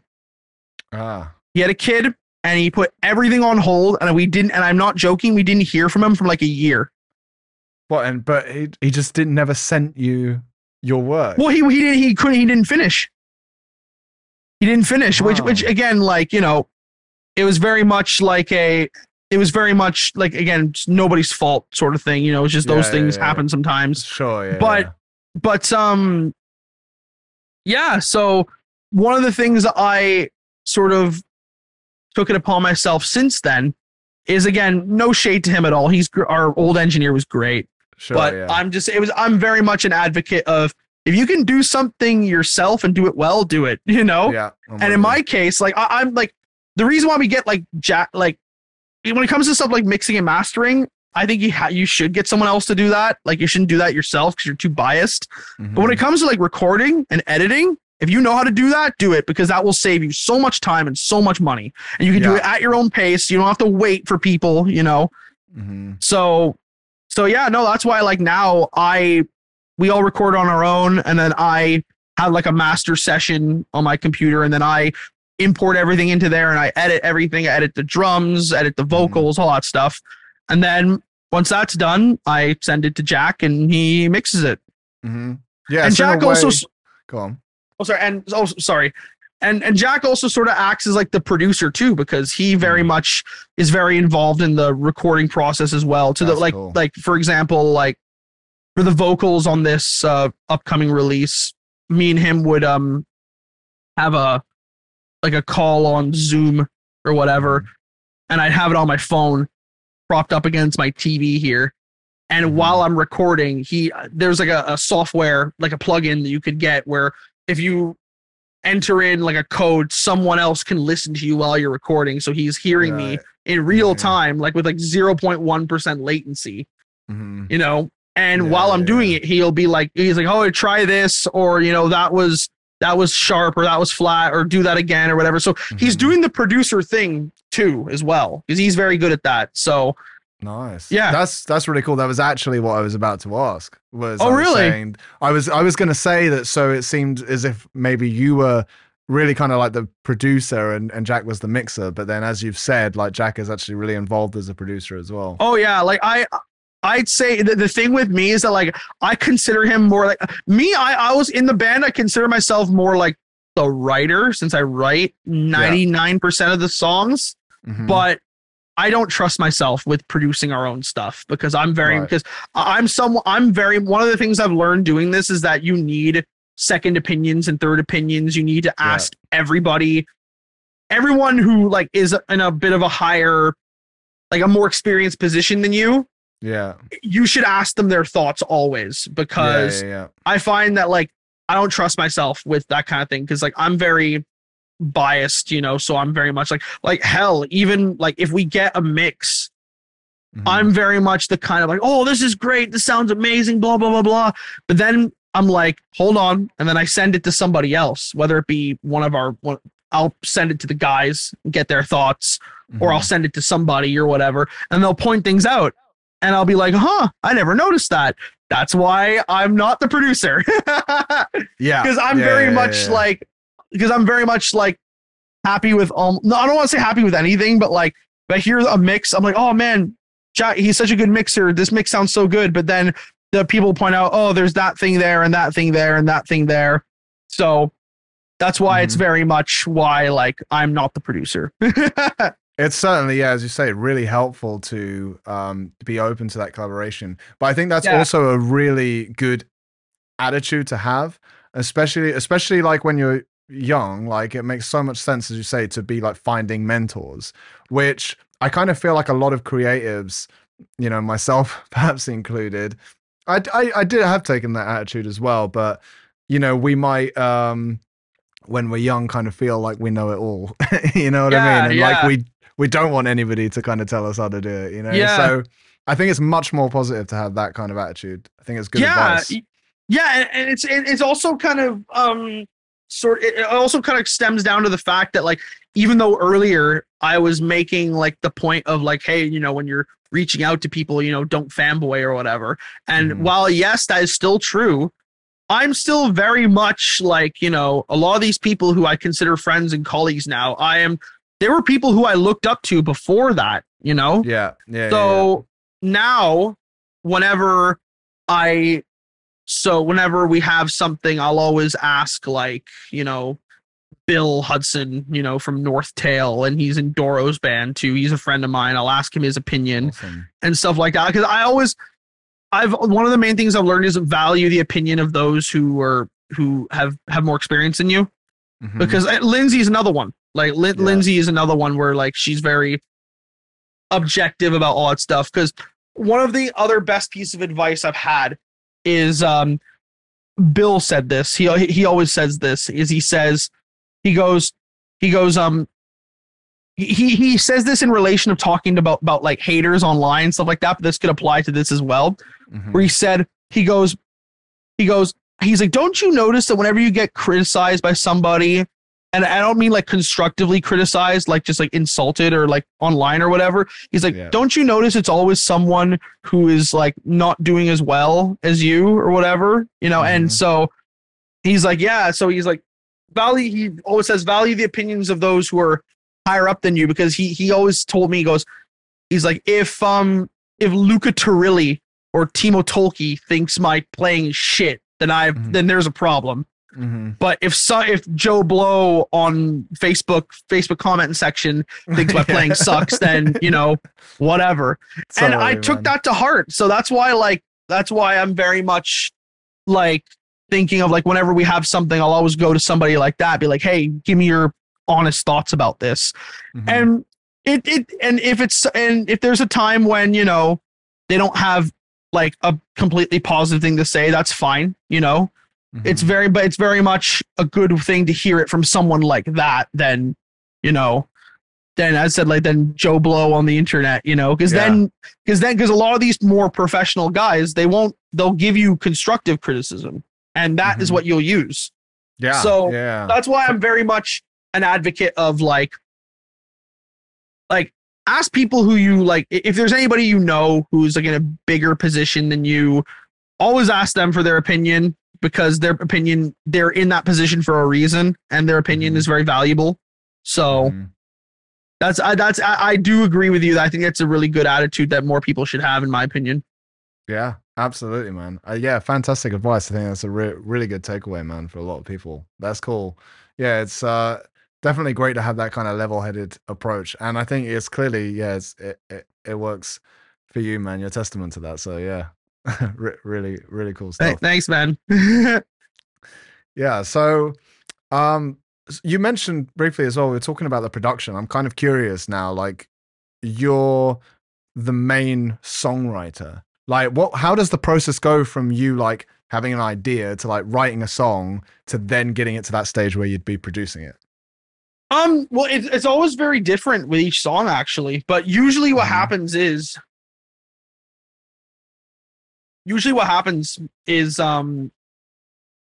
I will like be playing around. I'll have like a riff or something.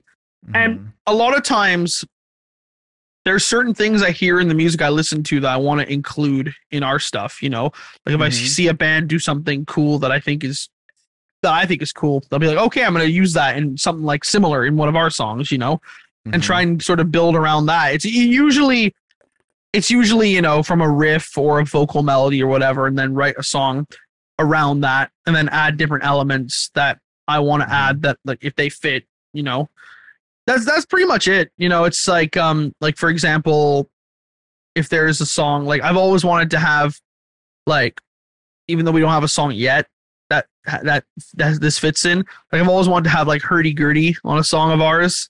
Nice. So it'll very, very much like if I write a song and if I hear it, like that kind of thing in my head, I'll make that call and be like, okay, yeah, we're going to have hurdy-gurdy in this song, or stuff like that, like the writing process is very, very different for each song, for sure. Cause it's very much like a combination of whatever riffs that I liked that I was playing, and then whatever music I was listening to at the time, like drawing from that, like different things, like even something as simple as like, I heard a vocalist do this cool technique, I'm going to try that in this song, or something as simple as like, I'm hearing this band playing these really weird chords, but they sound cool. I'm going to try and use them in a song. You know what I mean?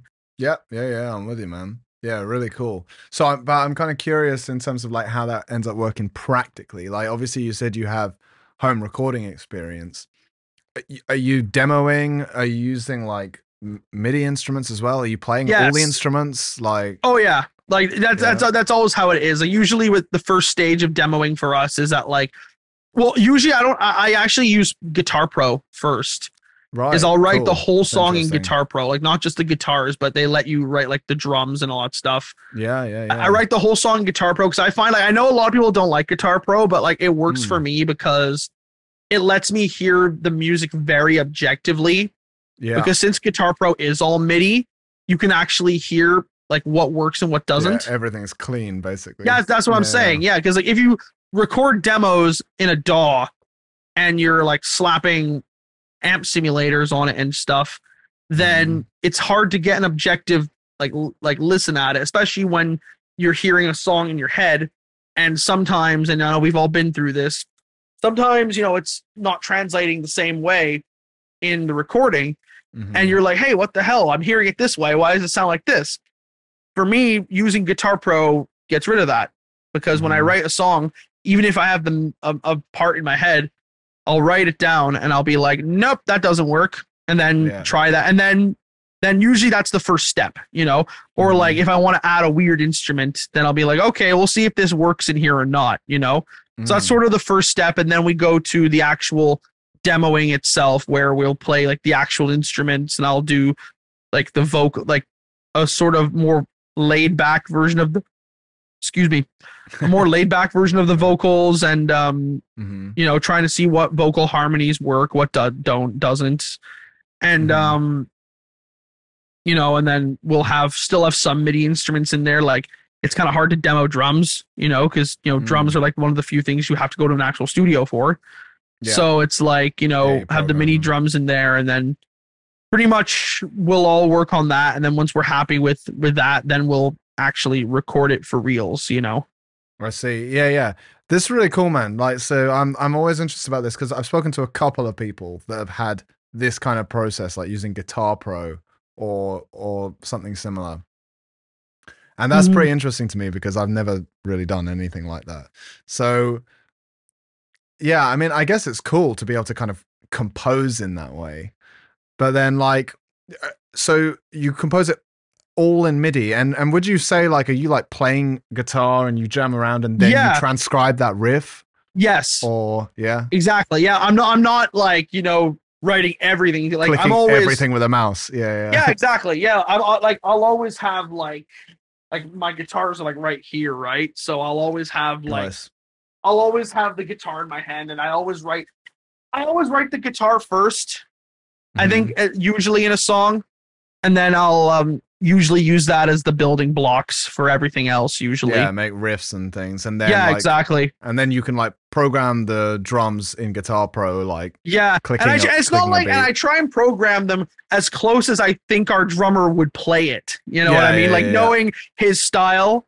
Yeah. I'll always try and and then usually when the Guitar Pro stuff is done, I send it to the guys. And I say, hey, what do you like? Here you go. What do you think? And then usually, like, I give people pretty free reign over stuff like that. So I'm like, hey, this stuff here I wrote, like, except for the guitars and the vocals, because that's obviously like what I do. Yeah, your part. Yeah. Yeah, but like everything else, I'm like, guys, if you can come up with something better, do it. This is just a starting point. So this is just what I had.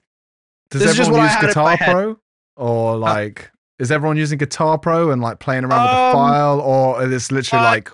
Actually, me, our bassist Stu, and our guitarist Andrew use Guitar Pro. Okay. Cool.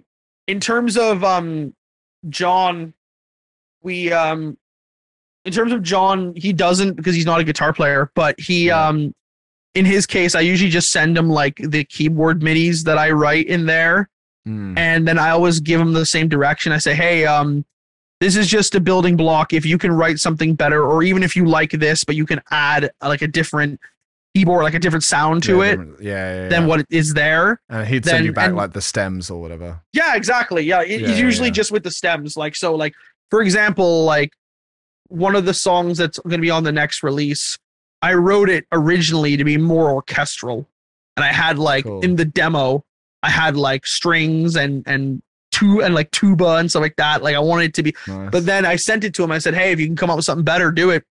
And he replaced all that with like AOR keyboards, and it strangely worked a lot better. Nice. So I was like, perfect. Yeah, there you go. That's what you want. Again, it's that collaborative spirit. That's cool, man.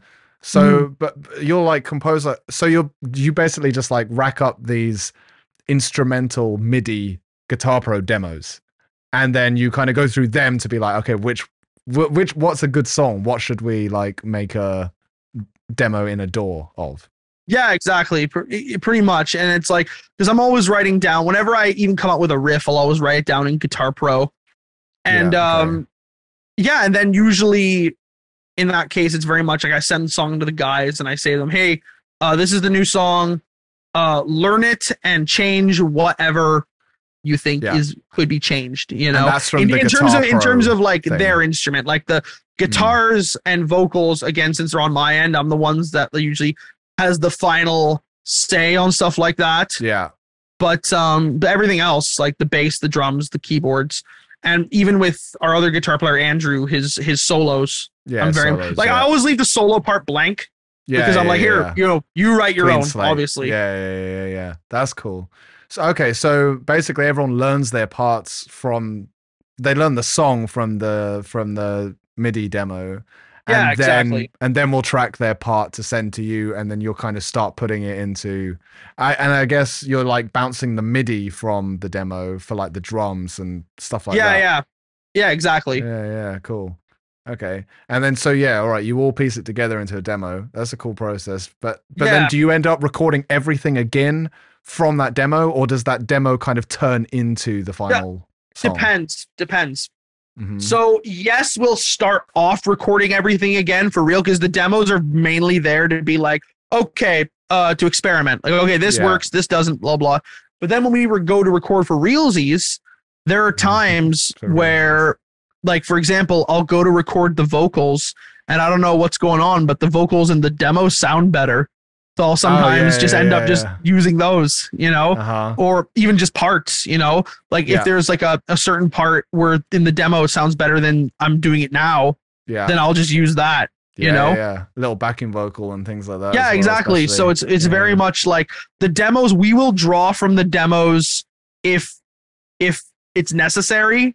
Like if, as I said, like if a part in the demo sounds better than, for some reason, you know how recording is, you know, it's like some days it's, you know, some days you're like, man, what the hell? I did this a month ago. Why can't I do it right now? You know, when you're recording, you forget how to play your instrument. It's, you know, so usually, so it's very much like a sort of we record everything again, but and we try and do it the best we can. But if the demo if parts in the demo sound better, then we'll end up just using those as well. So, sort of a mixture, pretty much.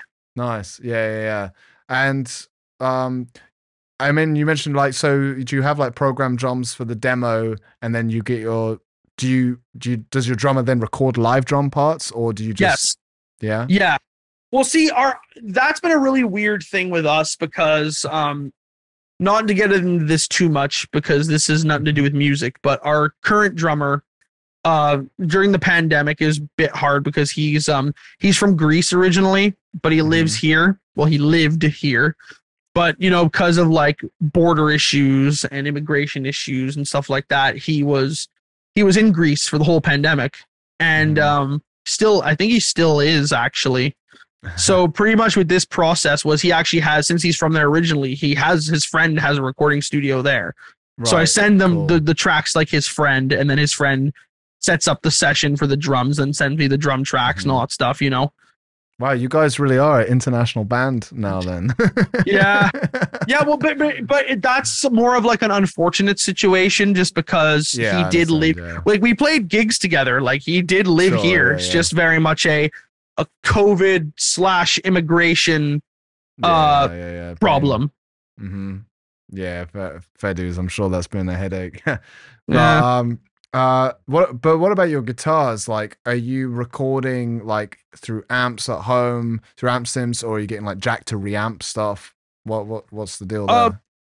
Very much digital. Like we record all the guitars right into the DAW, like DI, and then, you know, kind of go with amp simulators or reamping and stuff like that, just because it's funny because I know a lot of people nowadays, like people love to criticize like the modern way of recording stuff, but I'm thinking like, but it's such a funny situation to me, because it's like, yeah, you criticize it, but like all the bands you listen to do it though, you know, like everybody now is like, oh, why don't people use real amps anymore and stuff like that? I'm like, well, because a lot of these amp simulators and stuff like that just have a much cleaner sound. Like if you go see almost any band live now, they don't even have amps on stage anymore, you know? Yeah, it's very much just because digital amps just sound so much nicer to the human ear.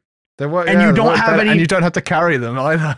Yeah, you don't have to carry them, and they also have like since they're digital, they've already cut out all the undesirable frequencies, you know, that a regular amp would have. Now, if you're a band that has a certain sound, like if you're like a trad metal band that you're trying to sound like a 70s band, like if you're trying to sound like Uriah Heep or something, you know, or you're a stoner metal band and you really want like that raw sound. If you're a black metal band, I get it if you're using like the actual amps and stuff, for sure.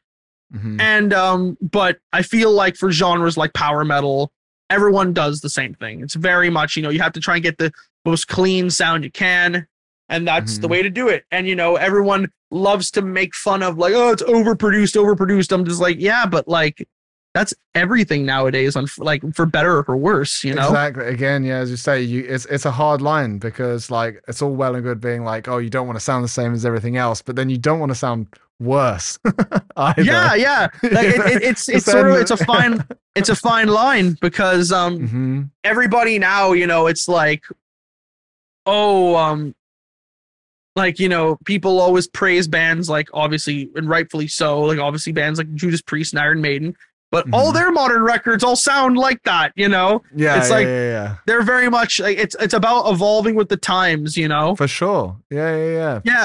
Like I remember like there's like a band, there's some people that I know who like they're like, you're like, oh man, whatever happened to like recording to tape, you know, and the old school sound and shit like that. And I'm just thinking, well, honestly, and to be brutally honest, that's just kind of pointless now.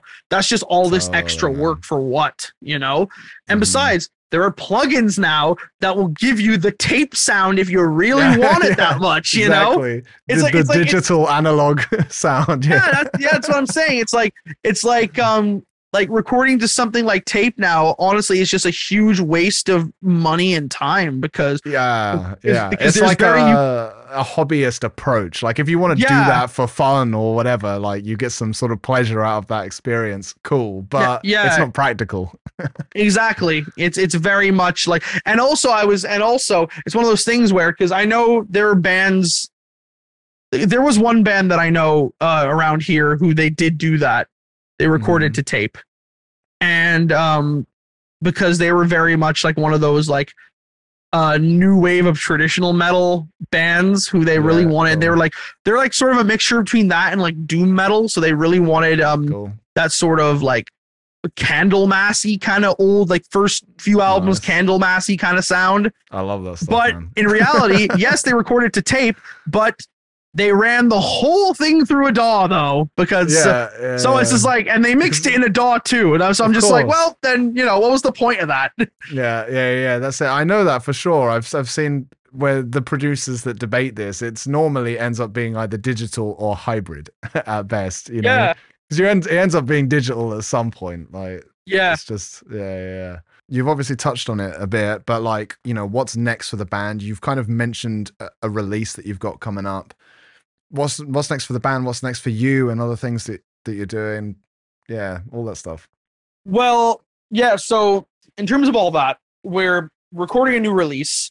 It's going to be out this year. It's not going to be an album, but it's going to be more of an EP probably. And then we're going to pretty much the plan for this year is to really get into stuff like touring and stuff like that and get back into playing live more, because this past year we only played live once. And it was at it was a good show. It was at a festival, actually. Nice. It was at it wasn't even in our hometown. It was at a power metal festival over in Vancouver called Hyperspace. Wow, and that Vancouver, was a really, really amazing experience playing. That was our very first festival we've ever played on. So what's next for us this year is it's a new release. We're going to start recording album number 2. We're going to be focusing a lot on touring. We got booked on a US festival. So it'll be our first time playing in the States.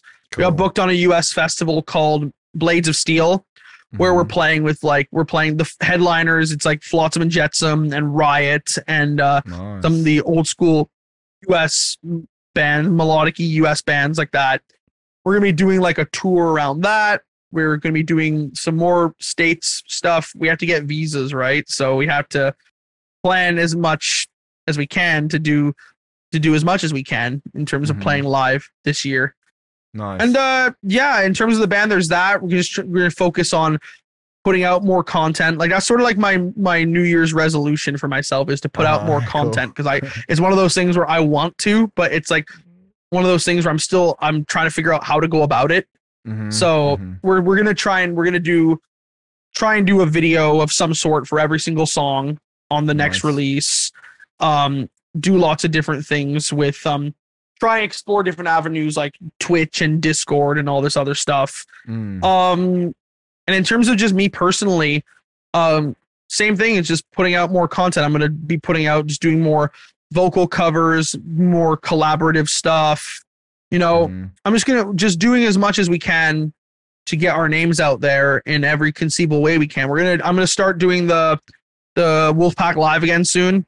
Awesome. I just took a break from it for a while because I find doing a show like that, despite the fact that it's fun, it does get tiring when you do it all the time, because it's like you're talking to it's also like people's schedules, stuff like that. So, so yeah, just overall, it's just, we're going to try and focus this year more on touring and putting out content, putting out the new release, recording the album number 2, and trying to reach as many new people as we can.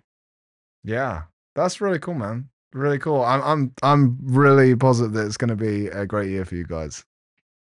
Yeah, thanks, man. I really think so too. Yeah, it's awesome. I think that you've done a great job with it, and I think that there is, you've got a bit of a buzz going for sure, and I've seen you popping up here, there, and everywhere for a while. So yeah, I think you've done really good work. I think you've built a fantastic foundation. Like it feels like Thanks, it's man. ready to.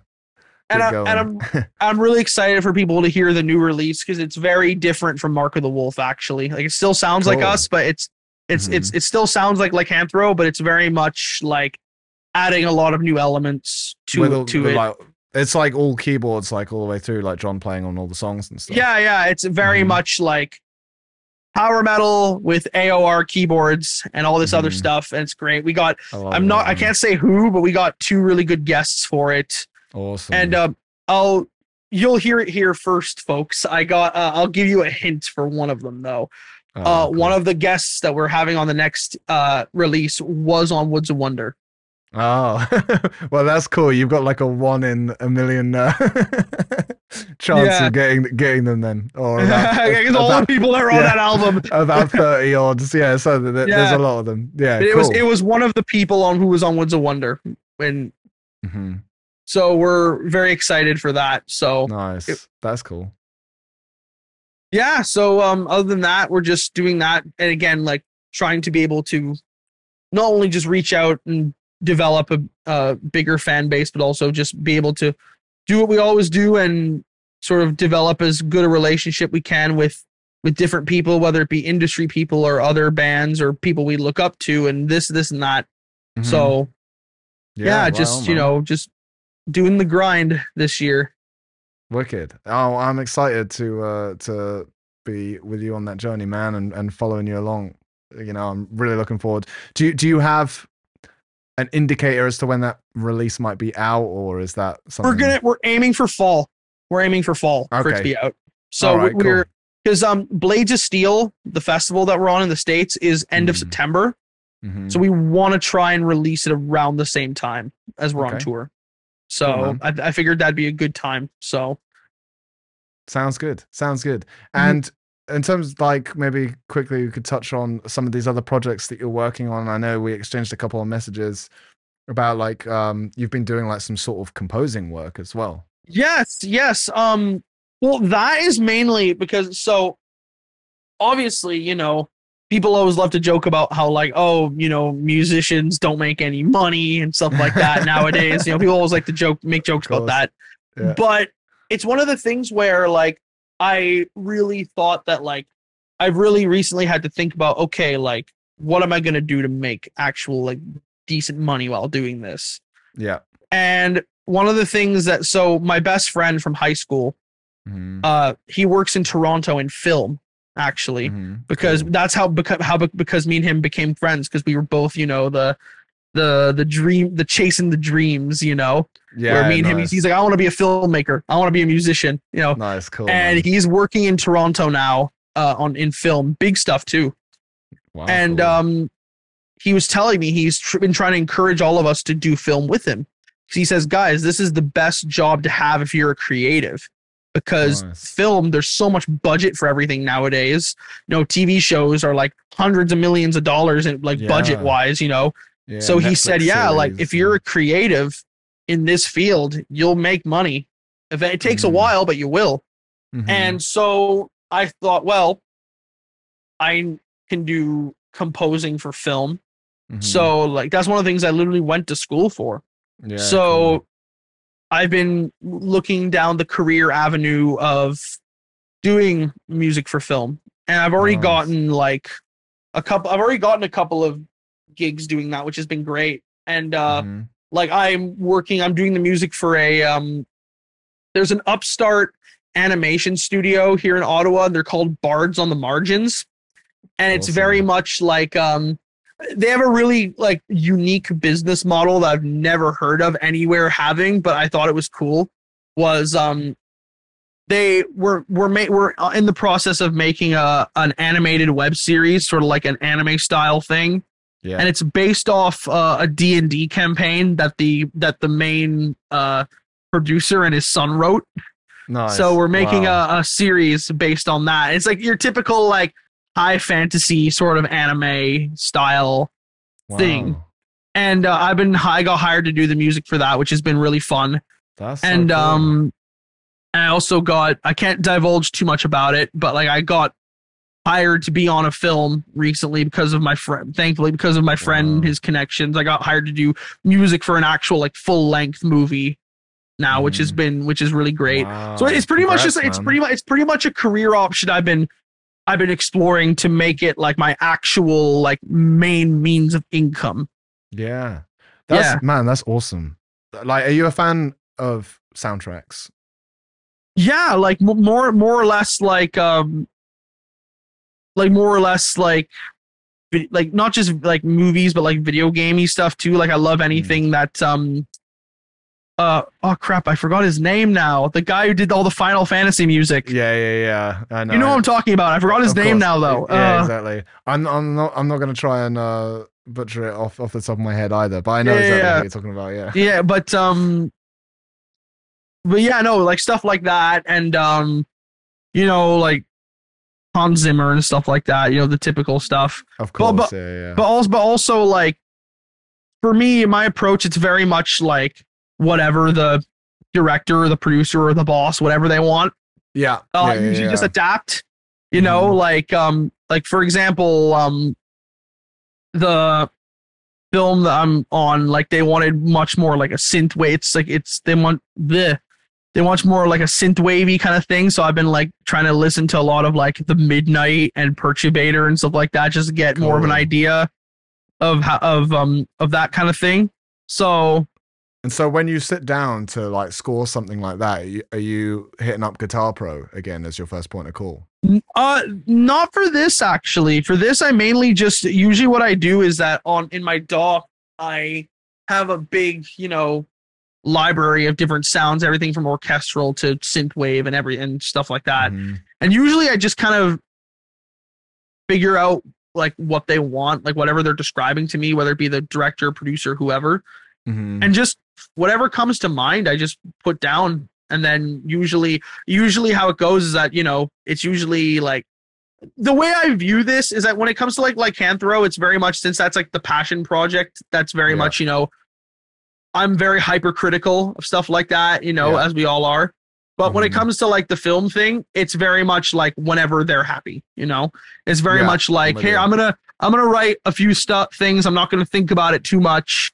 And then if they like it, then we'll use it. If not, I'll make the changes that they like. You know, it's very much like it's very much a still creative, but very much in the sense of like I'm writing to what they want, not what I want. You know? Yeah. I'm with you. Yeah, I mean, this is very much more like the job side of it, like getting a job with music and exactly. Because I figured that like job.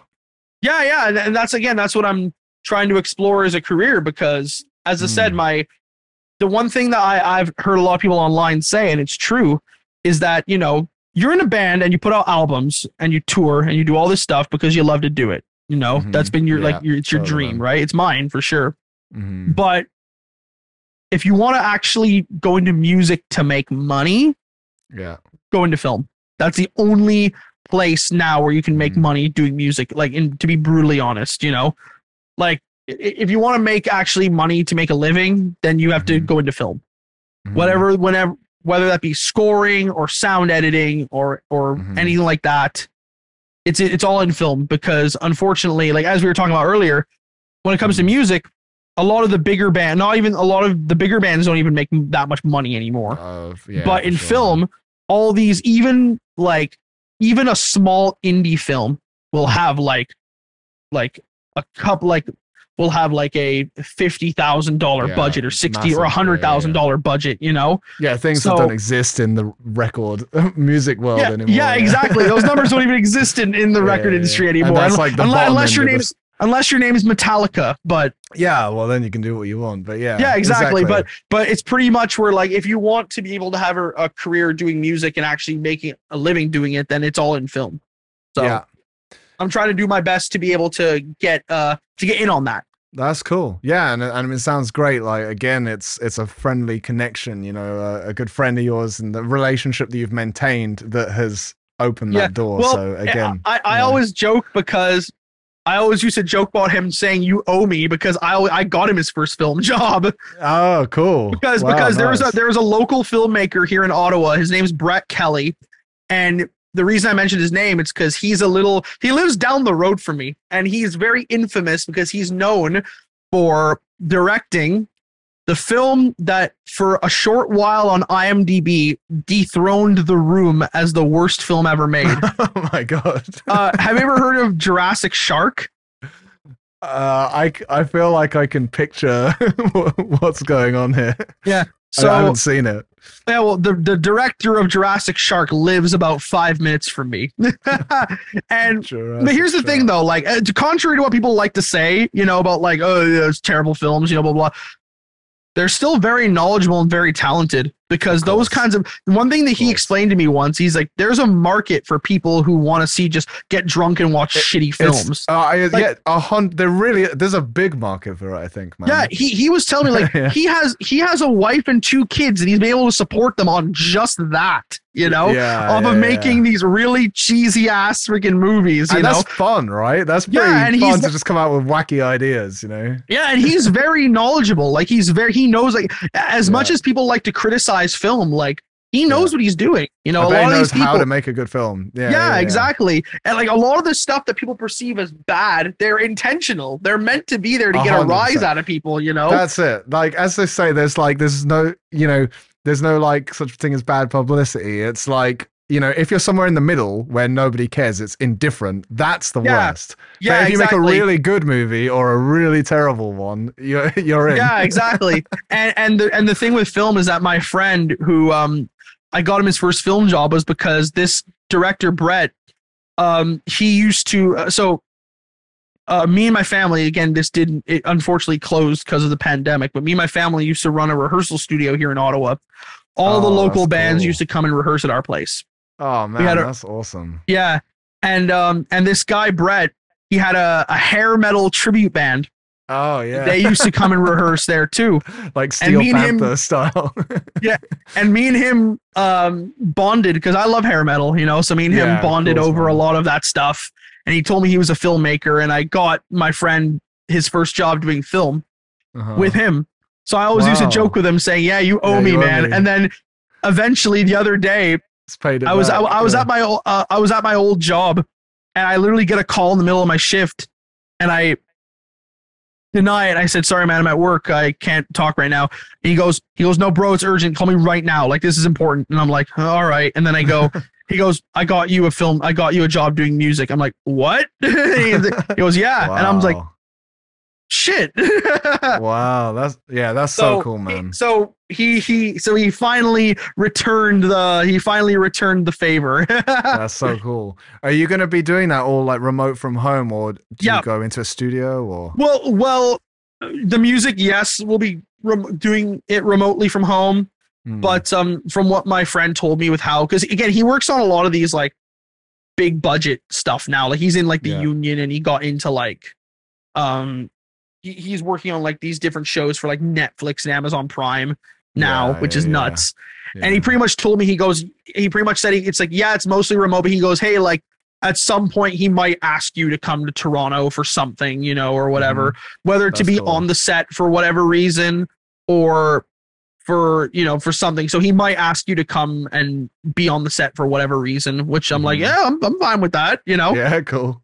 Yeah, you just get to hang out and be like, yeah, I'm the music guy. It's pretty much like, I think maybe it'll be like, just because he like might want to like see how like the scenes are shot, because it might give you a better idea of what the music will be in each scene or whatever. So That's cool, man. Yeah, How so long we'll- do you anticipate working on a project like that? Like to score that film? How long? Probably do you reckon? gonna be like, well, the music or the film, the whole film itself.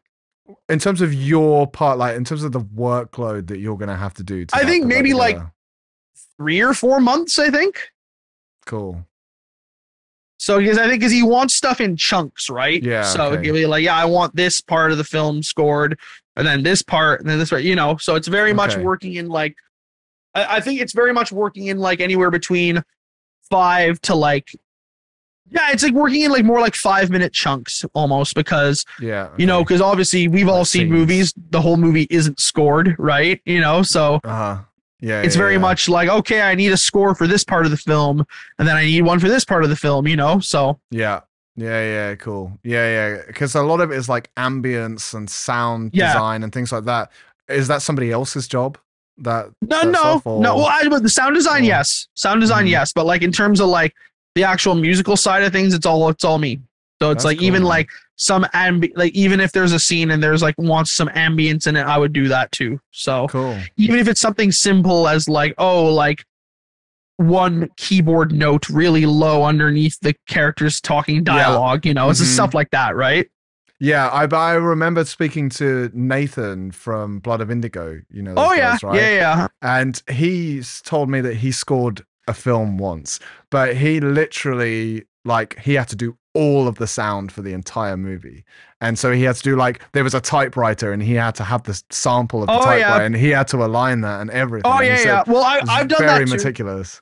I've done that too. Because when I was in recording school, one of the For in classes school. was Yeah. audio for video, and we had to do that Yeah, before. It's yeah, very yeah. much like we have to like, and with that kind of thing, you got to get creative. You know, like for example, like if you have like you have to put like your microphone up to like your keyboard and then just start typing randomly, and then the thing that the level of precision that I remember we had to do is there was a scene where in this little mock scene that we did in school where a character's typing on a computer, and what I had to do was I had to in the DAW I had to go frame by frame, and every time you see his one of his fingers, he's you know in a film, you know, they're doing that, right? You know, they're like Yeah, just of course, pretending to type, right? Yeah. And, yeah. It's like the hacker in like a heist movie, you know. It's like but we had to Yeah. slow it down, the footage down, and every single time his finger hit the No. keyboard, you had to put a sound there. And then at the end, it sounds like he's going, "Drrrr," you know, he's like typing really Yeah. fast. When It's in all just some reality- random noise, but yeah, it took so much more than that. Yeah, exactly. Wow, that sounds meticulous. Yeah. No, much better to do what you're doing and just get to do the music. Yeah, really exactly. cool, man. Like I expect at some point I'll have to do sound design too, which I'm more than happy to do. I thought it was really fun when I did it. So Yeah, that's cool, man. Cool. Well, yeah. Best of luck with that, man. I would love to hear your the results of that, man. I bet it'll be really cool. yeah, for sure, man. I'm really excited to explore this new career path for sure. Yeah, cool, man. Well, dude, we've been talking for a good while now, man. I think that like, is there anything else in particular that you'd like to get in there? For everybody who's watching, go follow us on all of our social medias, YouTube, Facebook, Instagram, all that stuff. Follow this fine gentleman and Love Anarchy Records and all that stuff. And thank you so much for having me, man. I really appreciate it. It was fun to finally have a long form chat with you after a while. And I Yeah, appreciate the opportunity. And yeah, Cool. Well, it's been an absolute pleasure, man. Thank you. awesome. Thank you, man. Thank you, everybody, for watching, and stay metal, my friends. Thank you for listening to this episode of Creating a Universe. Special thanks to James for joining me. I really enjoyed this chat. Be sure to check out James and Lycanthro at linktr.ee/Lycanthro1. Links will be in the show notes. That's all for this one. I'll see you next time.